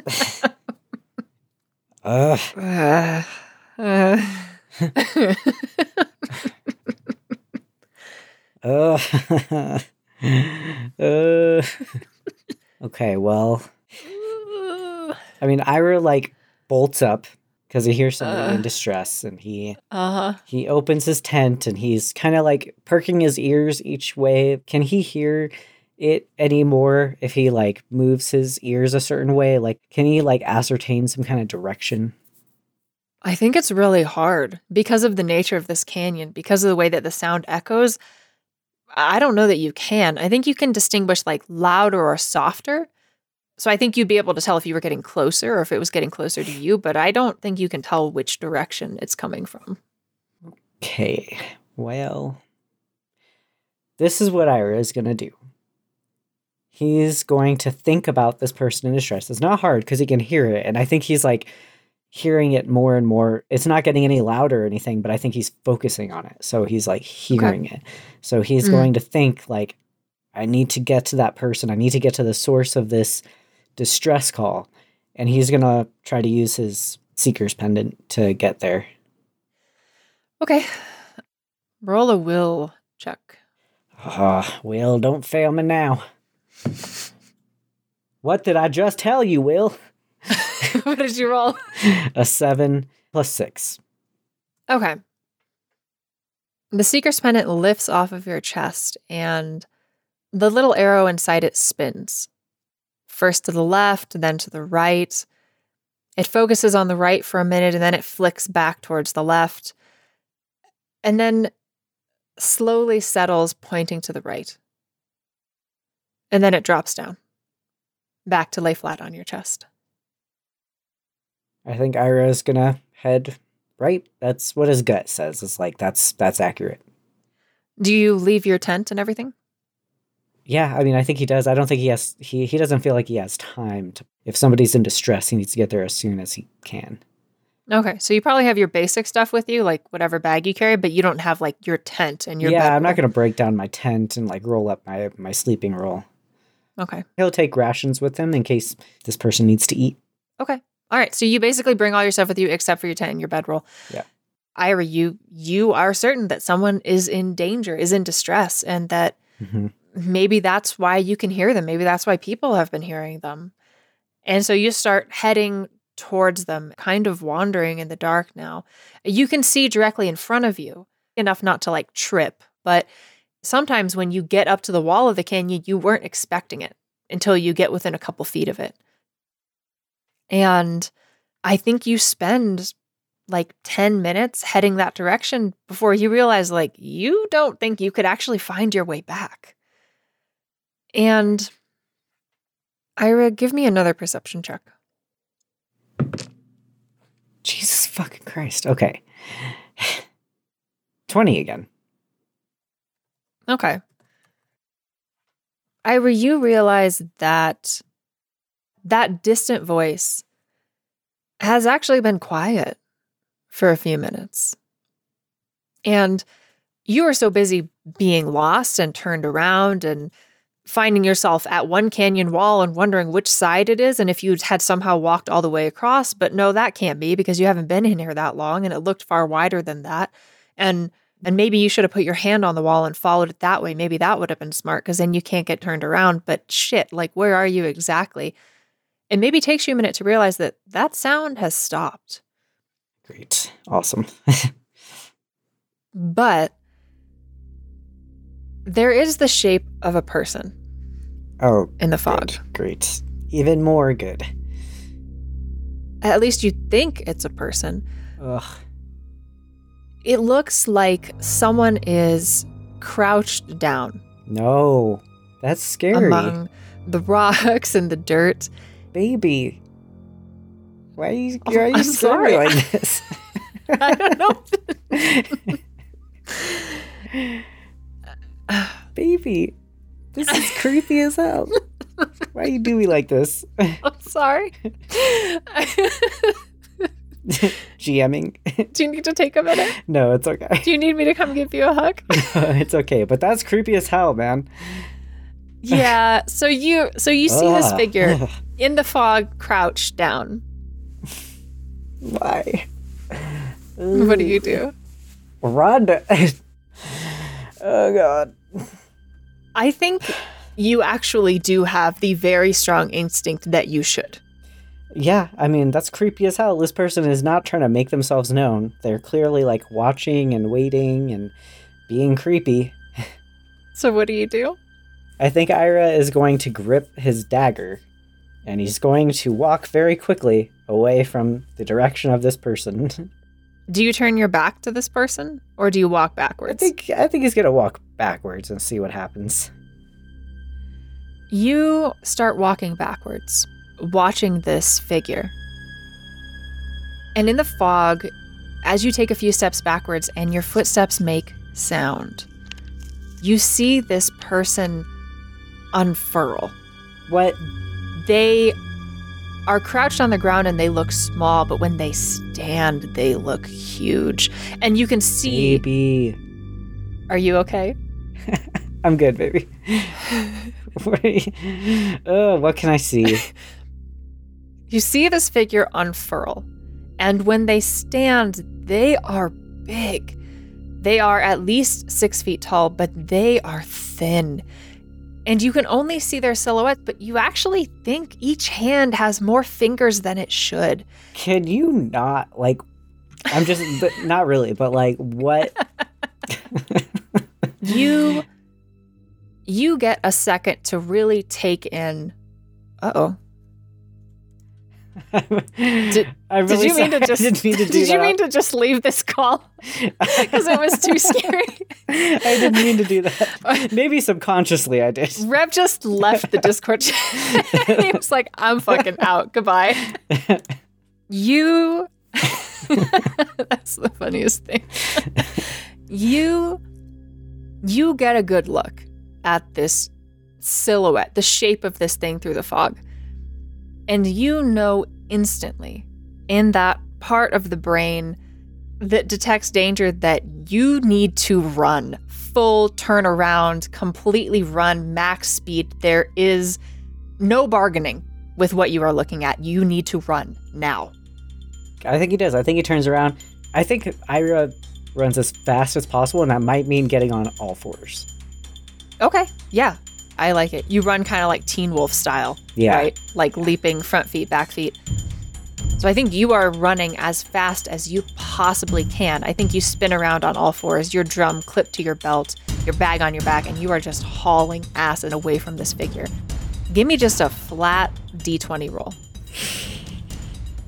Because you can't see where you're going very well, and some of this is luck. Well, 18, so give me your best. Don't do that, though. Don't actually. Oh. Did you just kill me? Well, I rolled a nat 20. What? Mm-hmm. Get out of here. Ira, what's your combat maneuver defense? 16. You are hauling ass as fast as you can go. But you can hear it behind you. You can hear it breathing, and you can hear that it's getting closer. And when it grabs you... What? It grabs you hard, and the two of you tumble through the dirt and come to a stop with it on top of you. Ira's like, this feels familiar, thinking of... Oh, Thalia? Yes. Ira's like, this is oddly familiar, but way less sexy. This is way less sexy. There is nothing sexy about this creature. I mean, at least not to yuck anyone's yums, but I don't think there's anything standardly sexy about this creature that I'm about to describe to you. Are you carrying a light? I mean, I think he has a torch. So you were holding this torch, and when you started sprinting away from this creature, you probably dropped it. Cool. Because you can't run on all fours and hold it at the same time. Right. Yes. But it's still close enough to you that it lights the scene, and this creature is backlit by the torch that you dropped that's slowly flickering out on the ground. And it's not so much that it doesn't have skin. I'm sorry, what? That's a horrible way to start the sentence. You know that, right? It's not so much that it doesn't have skin, though that might be what you think at first. Nobody asked what its skin looked like, okay? It's more that its skin is pulled so tightly and has such a strange, transparent quality that you can see every muscle. You can practically see the dark blood pumping in that creature's oddly placed veins. And as it looms over you and grins, you can see that... I didn't ask for any of this detail. Okay, how about Ira closes his eyes? Before you close your... and awaits death. when it grins, you can see that its teeth, every single one of them, is sharp like a shark. No. Its smile is far too wide for its face. It seems to nearly split its head in two. And when it exhales, its breath smells like something crawled in there and died. And for a split second, you can see viscera in its teeth and at the edge of its lips. And you know in this moment that this is the monster of the Whispering Canyon.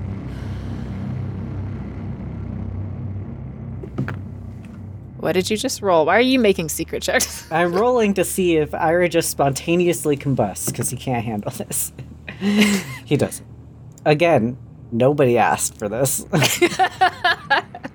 Okay, so skin, muscles, teeth, pointy, smile, deranged. Good. Okay. Putrid smell out of its mouth. All right, I got it. What do you do? Scream? I think it's the first thing he does is scream, for sure. Does Ira know what this is, or is this something he's never heard of or seen or read about before? You have that bardic skill where you can make any knowledge check. Do history local. Okay, I like that, because that is the highest one that I have. 19. You remember being in the Capitol. You remember hearing a conversation in the Underground Theater from a very old man. You think he was at least a century old. You remember him talking about demons. That there was a time 100 years ago, right as the House of Fane took power, where demons poured through the Hellmouths into Vyre. And you remember him describing some of them as looking as if they didn't have skin. Good. And you think this is a demon. Maybe one type of demon. Okay. A demon. Awesome. You know what I am? Hmm. A 4'5" catfolk. Meow, meow. He screams first and foremost, uncontrollably. Fair. And then he catches his breath, coughs a little because it smells so bad. Uh-huh. And he's like, hi,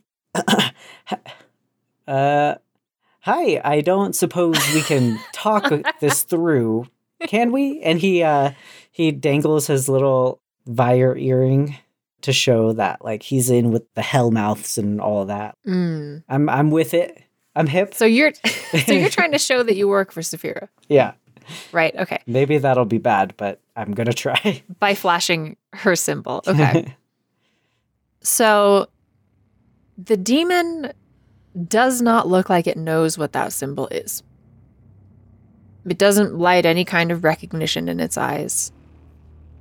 And you realize quickly that this creature is not having a conversation with you in the traditional sense.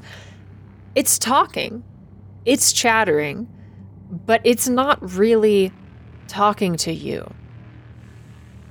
And it doesn't really seem to be listening to what you're saying either. And you hear, It's supposed to go back. Red hairs backwards. Sticklers for rules. But it's only a matter of time before it go back. and as you hear this creature whispering, this creature bites into your shoulder hard, and it hurts. You do know I don't have much left. I was bit by a werewolf as well. You were scratched, and you're going to end up with some lit scars. You would know if you'd been bit by a werewolf. It bites down on you hard, and it fucking hurts. It takes 12 hit points instantly. Excuse me. With how those are my hit points. Big and painful that bite is. And then, while this thing has its teeth sunk into you, and you are almost certainly screaming, a lot of very confusing things happen all at once. You feel a splash of water hit your face and your chest, as if the sky inexplicably suddenly opened up and rained down specifically on you and the creature that has you in its grasp. And then you feel those teeth pull out of you, and you hear the creature scream. A strangled, startled scream as it lets go of you. And you catch a glimpse of it howling in pain and gripping its face, holding its eyes, as the water that touched it sizzles and burns. Holy water. Yeah. And then you feel hands on you, pulling you back and away fast. What is your reaction to that touch?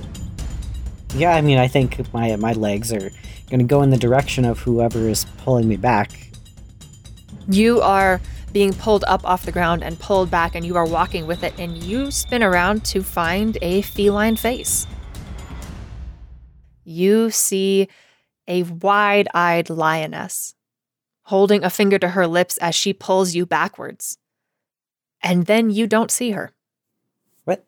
She vanishes from sight, but you can still feel her hands on you as you are pulled further and further away from the demon that's howling and snarling and shouting. Give me a stealth check. 19. Okay. As you stumble away quickly, being pulled by these hands you can no longer see, you move with relative quietness. You are stepping softly with your feet.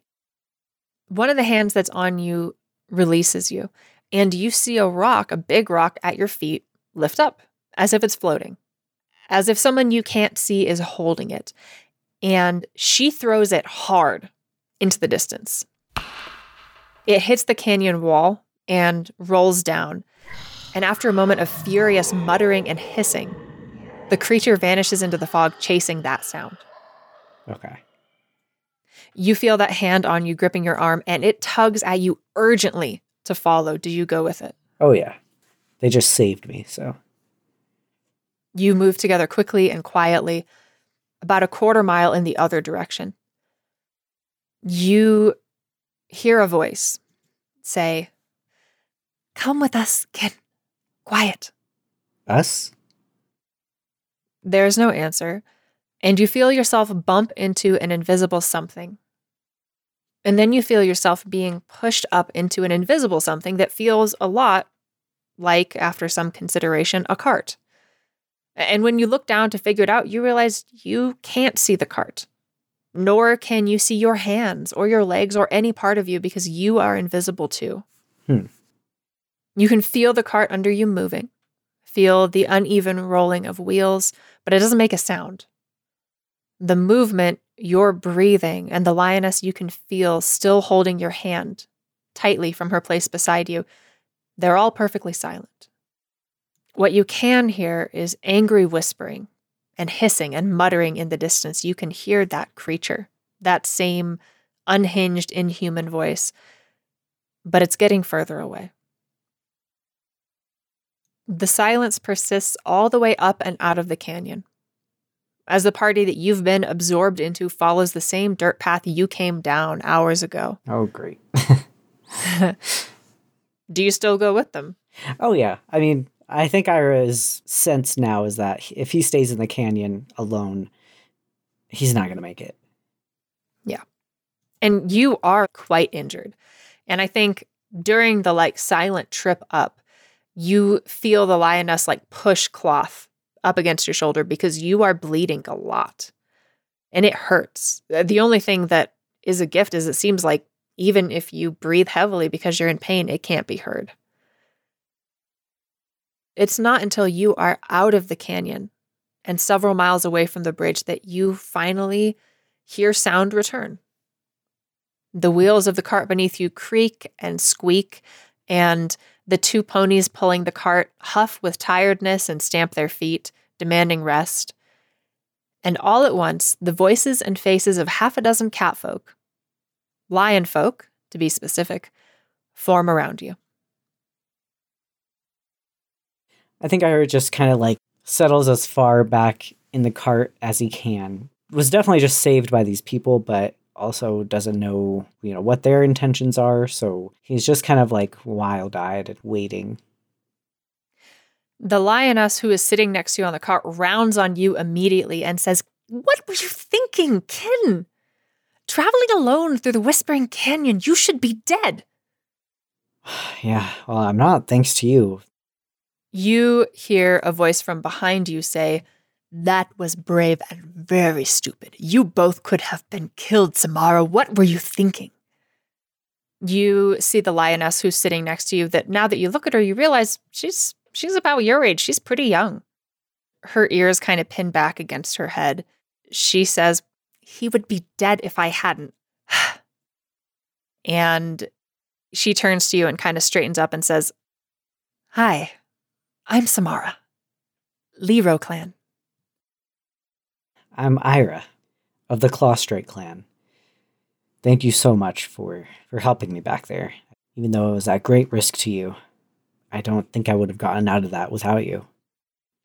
She takes your hand and shakes it, and you can see that there's a little bit of blood on her hand, and then you realize it's yours because she's been pushing fabric into your shoulder. And then you hear that same deeper voice again say, "Brother." And it is the largest catfolk you have ever seen. His lion's mane fanning out around his face.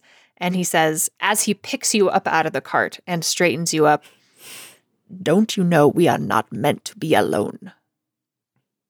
Yeah, I haven't always been alone, but I have to do this on my own to get back to my clan.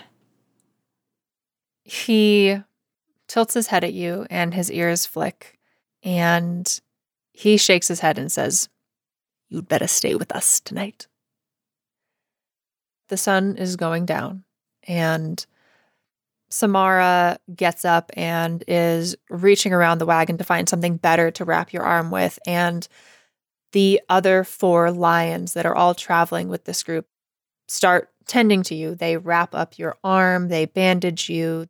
It seems like you are staying with them for the evening, and they are not having it any other way. Yeah, and I don't think Ira is really protesting either. As you see the 6 of them all working in front of you, all taking things off of the cart. Someone is tending to the ponies. Someone else is starting to begin a fire and pitch tents. You see the Seeker's Pendant lift up off your chest and point at them.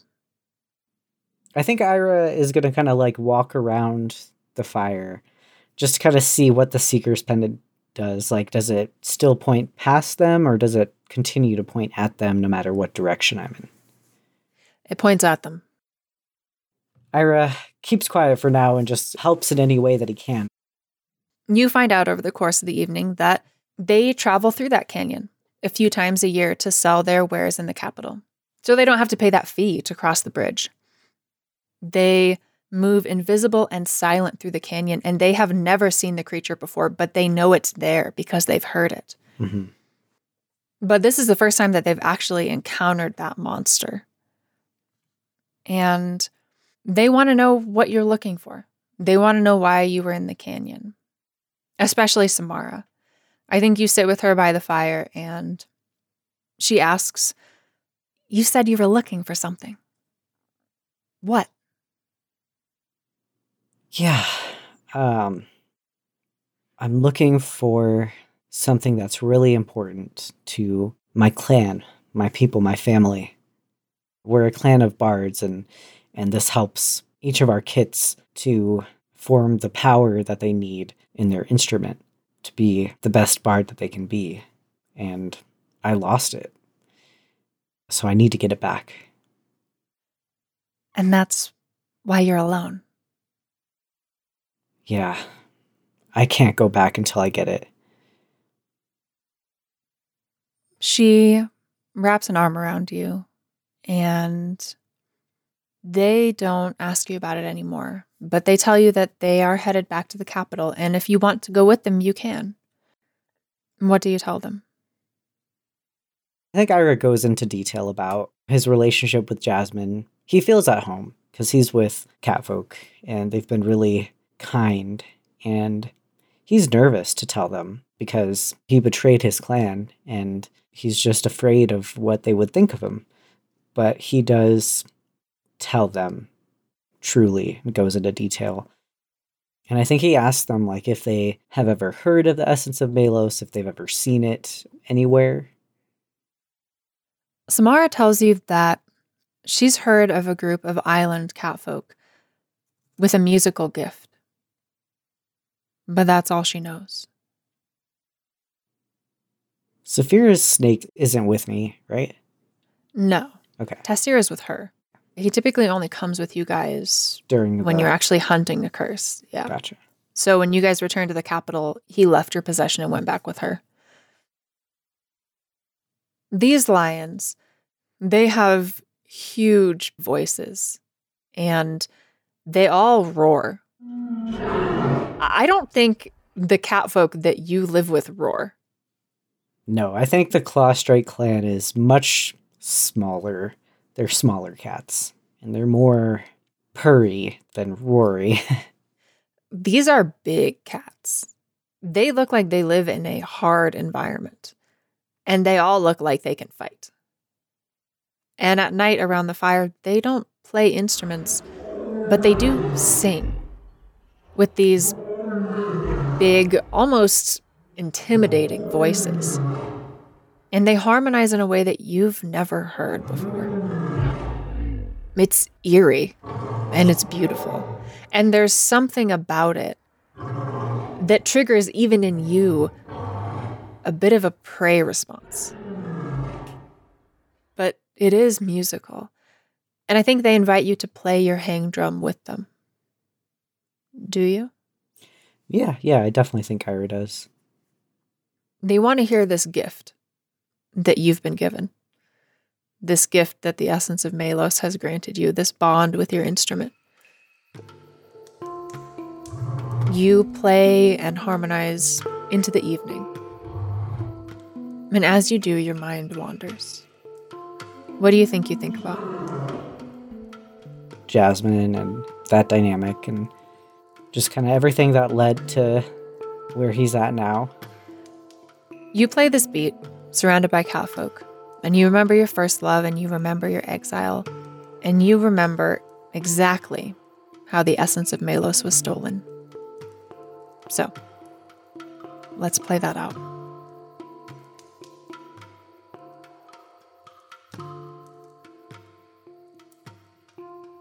Ira, you and Jasmine had a special place on your island where you would talk and kiss and be together, Uh-huh. etc. Where was it? What is this place like? I think it was by the North Shore, which is just cliffs. So it's not like a beach where you can lounge and like swim. So not a lot of people would go to the North Shore. It was much more isolated. Yeah, so I think they would find a little place that was secluded. It was a little blocked off from like anybody coming up from the south end. So you can like see out to the ocean, but nobody can like really see you coming from the other direction. Okay. Hidden, but also has like a stellar view. Yeah. So you were there with Jasmine that last night that you were home, as the sun was sort of going down. And you know that the bonfire was starting back in the village. You can hear all the noise of everybody. But you were there with her on the cliffside that evening. And I think you've gone over this conversation again and again since then. How did you tend to sit with Jasmine? Is she bigger than you, smaller than you, same size? I think she was maybe a little bigger. Okay. And despite our like size differences, I think she would tend to have her head on my shoulder and I would have my arm around her. Okay. So yeah, she has her head sort of on your shoulder and you have your arm wrapped around her, and she has kind of a nervous energy about her tonight, which is unusual for someone who's usually pretty unflappable. And it seems like it's really out of the blue when she says, "This world is so much bigger than they think it is."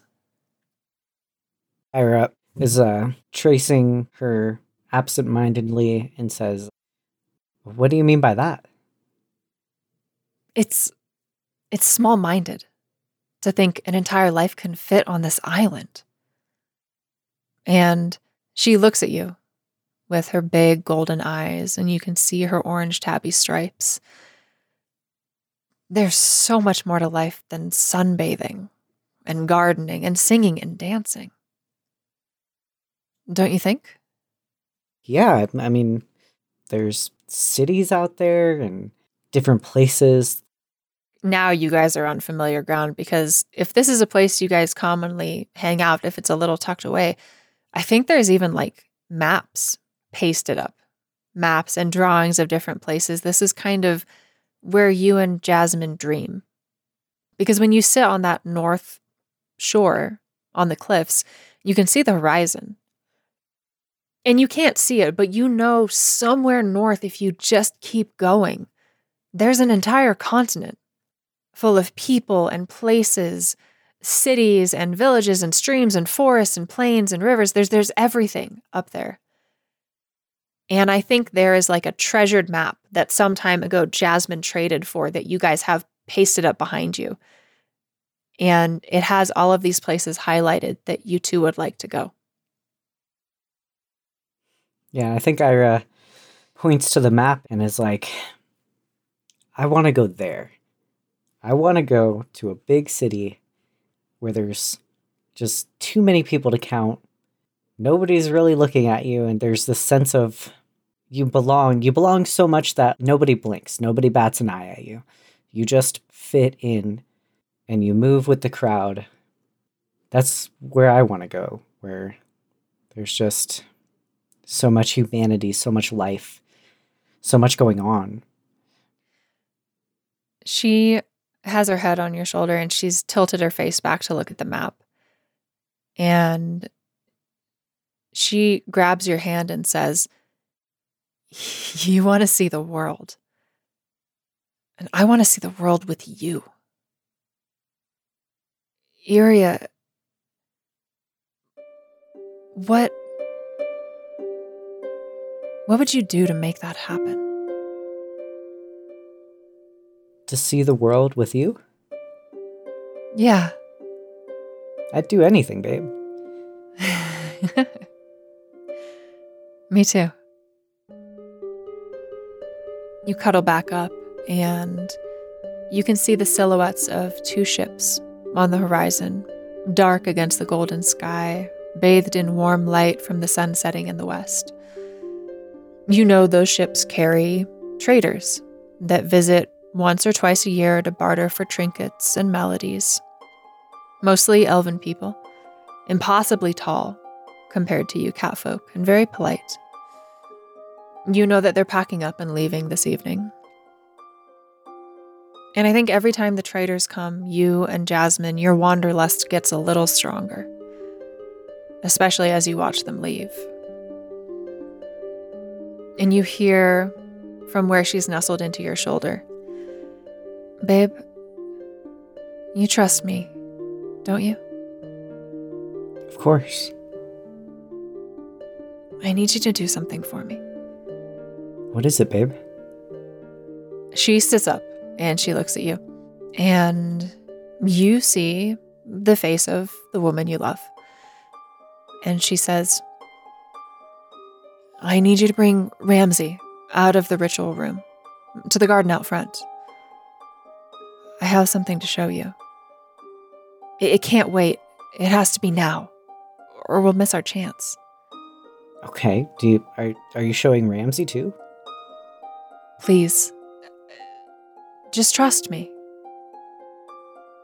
And she gets up quickly and dusts herself off. And it seems like she's setting her mind to something. And she puts down a hand to help you up. I mean, I can get Ramsey out for a few seconds and got new jokes to tell him, so I'm sure he needs some fresh air every now and then. Yeah, just keep him out long enough for me to show you something, okay? Okay. Is it big? Or are you gonna, do you need to show me something big? It's pretty big. She helps you up and she kisses you. And when you finally pull back, those big golden eyes stare back at you.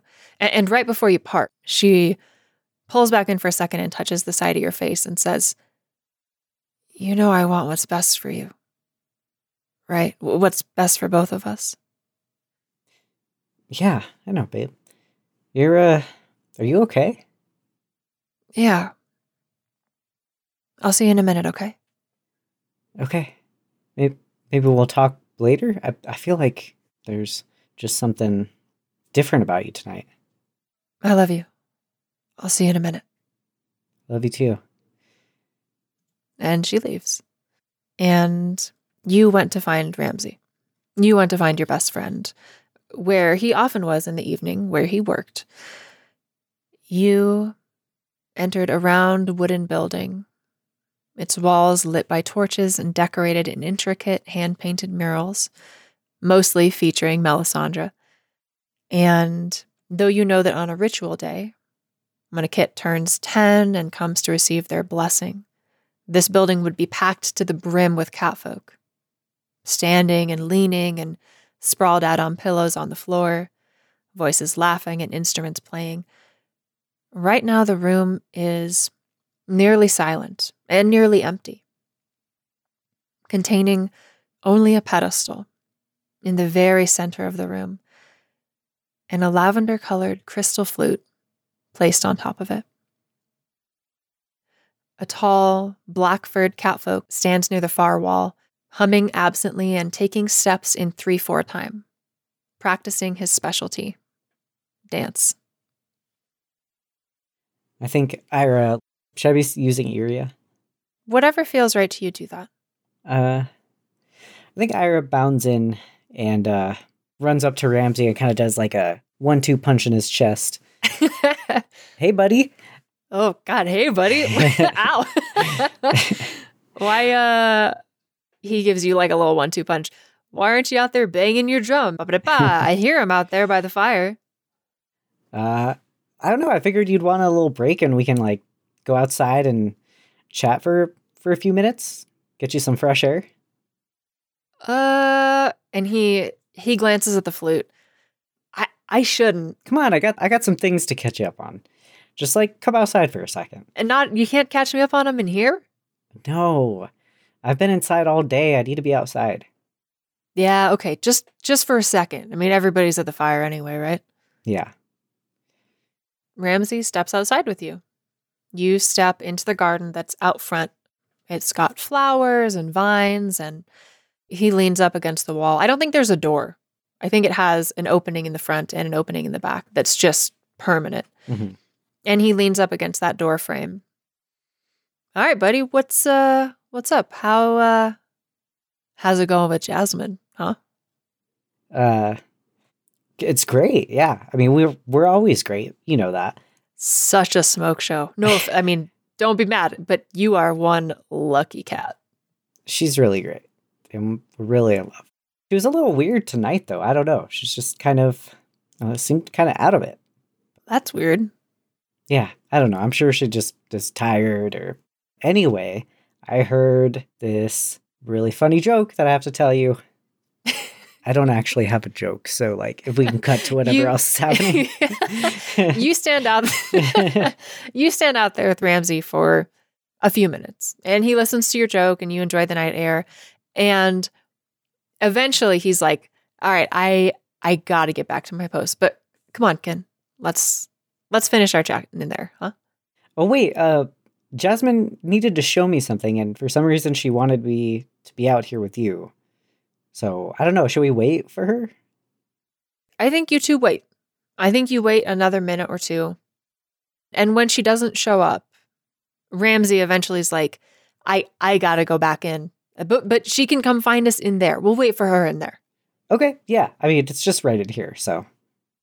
And I think you and Ramsey head inside, talking and laughing like you always do. I think Ramsey's like a brother to you. Yeah.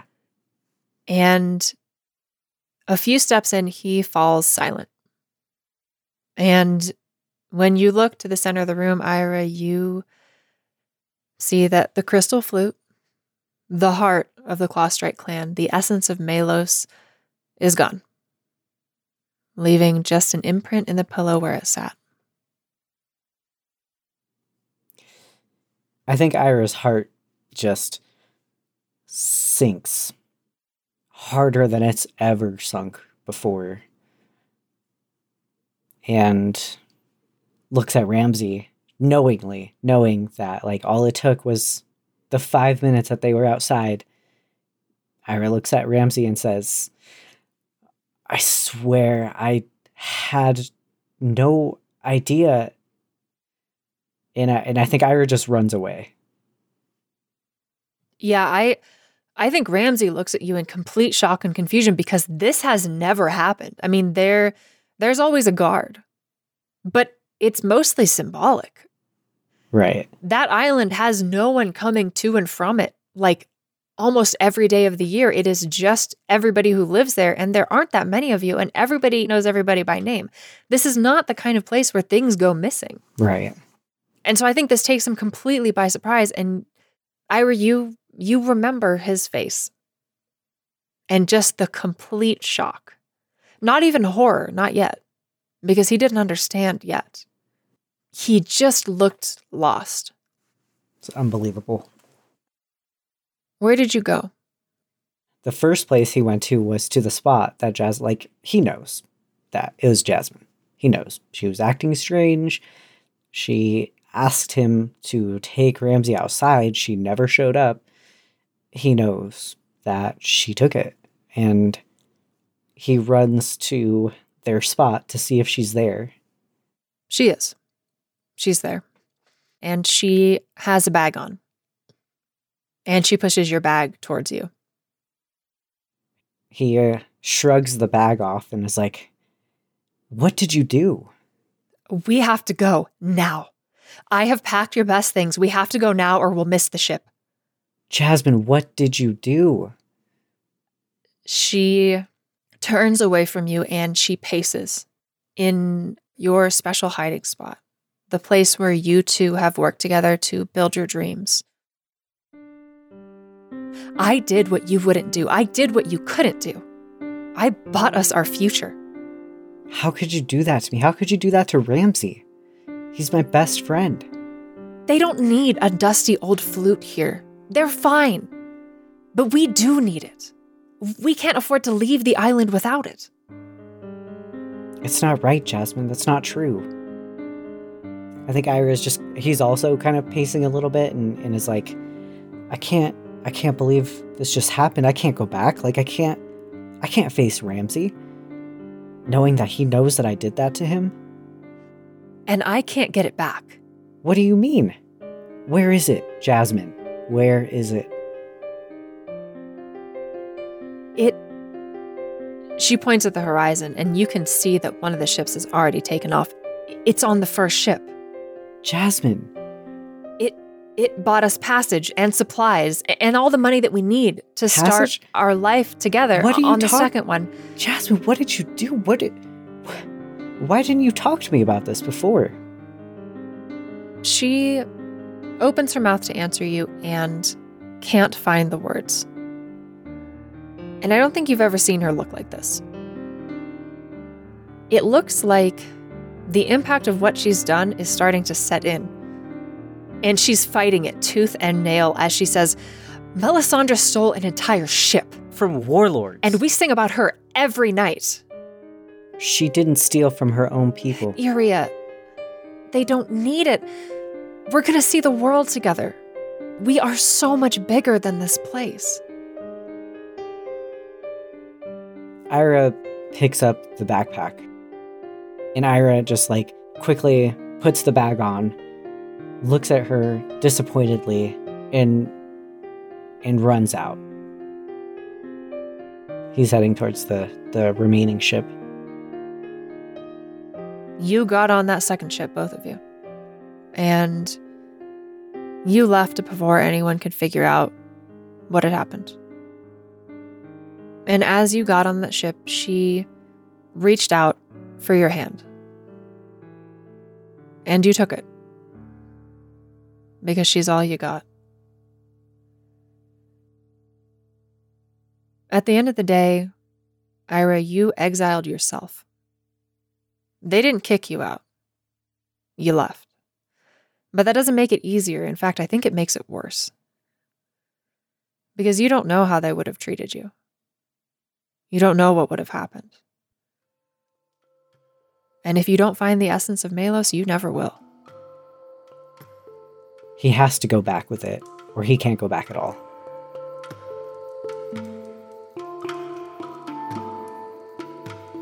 You think over this memory while the lion folk are playing. You play your drum. And I think for most of the evening, you don't really speak. There's something in their voices. There's this pure, raw emotion, this cathartic feeling to what they're sharing. It's not made to amuse or entertain. This type of music is made to be felt. And I think some of that emotion is what pulls this memory out of you. And you can only imagine what kind of feelings, what kind of memories this might pull out of others if this depth of feeling was in your performances.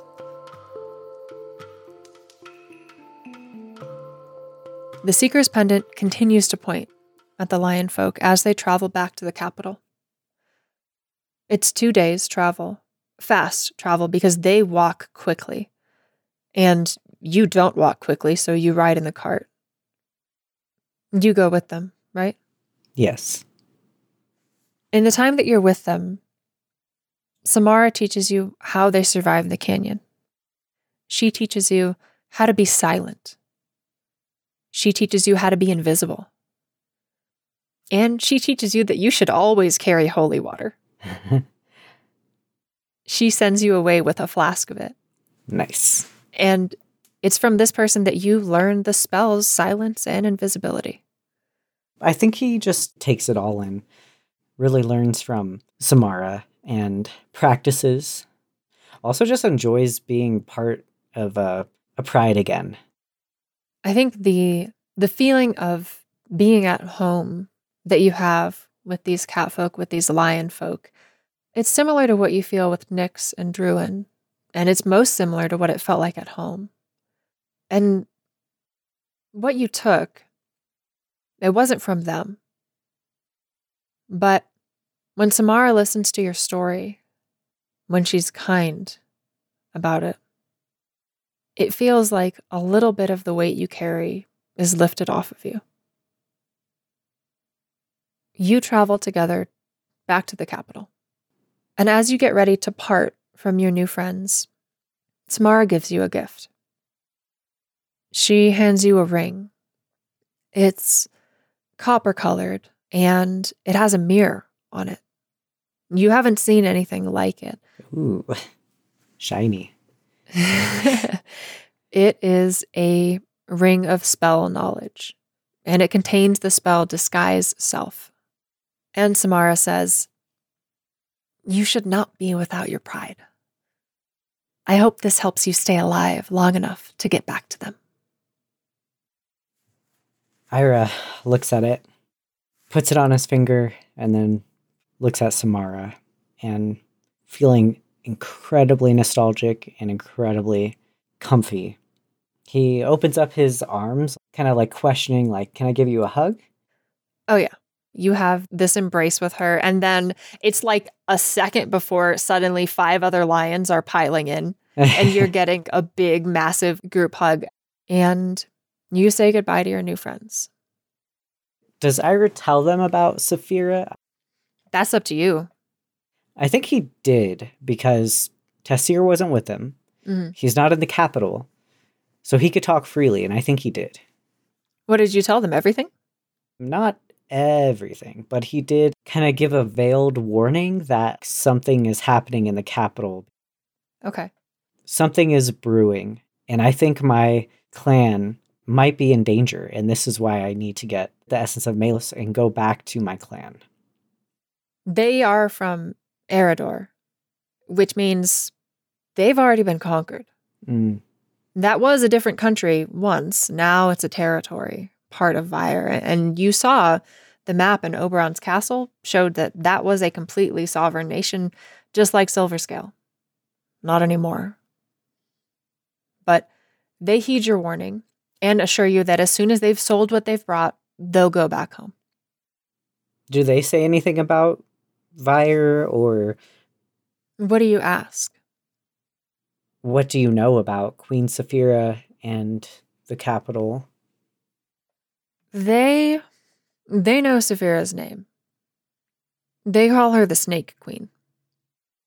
They share all kinds of rumors with you. That she's a demon, that she's monstrous, that she's dead, even. And Ira, under his breath, is like, "Not yet." They tell you that Saphira's mother died young, and that Saphira's mother had 3 siblings that all died young too, and that Saphira's grandmother lived the longest, and that it is most intelligent people's opinion that they're all killing each other. Huh. That seems to be their perception of Saphira and the crown. Okay. So, Ira, tell me about your level up, and then I will tell you the last place the compass takes you. Well, what do you want to know? tell me the highlights. Yeah. So, Ira, now at level 7, his AC went up a point. Just 1? Yeah, because of his armor changed. So, with the mithril shirt, it's 17. Okay. What else went up? So, Ira's hit points went up quite a bit. They were 27, and now they're 44, and that's because he developed, I think, from that adventure that he went on in like 5 different biomes and getting a chunk bit out of him in the Whispering Canyon, he built up a little bit of toughness. So he gained a +7 hit points on top of what he went up just naturally. You took the feat toughness. Yes. And I think that's very easy to explain, not just using this interlude, but also using the fact that, like, you were in Sosalia and Sanguine Sylvis being attacked by werewolves. Yeah. You have seen some shit. It would be impossible to go through what Ira has been through and not become more tough. Yeah. He was a little squishy before, but now he's a little battle-worn. Yeah, you are certainly looking more battle-worn. Mm-hmm. He also learned a few new spells, I think, while he was on his merry way. He learned Grease, which is a grease spell covers a solid surface with a layer of slippery grease. I feel that this spell will be used to great comedic effect. I really do. A level 2 spell he learned is Path of Glory, which creates an expanding glow that heals allies within it for 1 hit point. Okay. Area heal. Area heal. And he also got access to level 3 spells. So he learned Invisibility Sphere from Samara. I also learned Silence. Mm-hmm. And then the other level 3 spell he learned is Purging Finale, which removes 1 negative effect to 1 living creature. Okay, so new spells you learned: Grease, Path of Glory, Silence, and Invisibility Sphere, both of which you learned from Samara, and Purging Finale. Suggestion is what you learned from Mia. Toughness you just got from running all over Vire.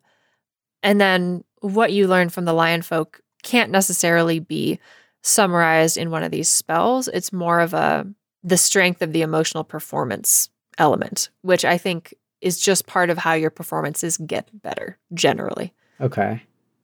So that's your level up. That's where you're sitting now. These are all the new powers that you possess. You follow the Seeker's Pendant in the capital city, right after you part from your new friends. Yeah. The Seeker's Pendant leads you through the capital to the south end, where you have never been. I think it's evening by the time you're walking through town, and you find yourself in what you think might be the seediest part of town. You follow the pendant to a dive bar. Nice. And the sign hanging outside reads, "The Crooked Cow." Uh-huh. Do you go inside? Yeah, I think he goes in. You enter this bar. And you look at where the compass is pointing.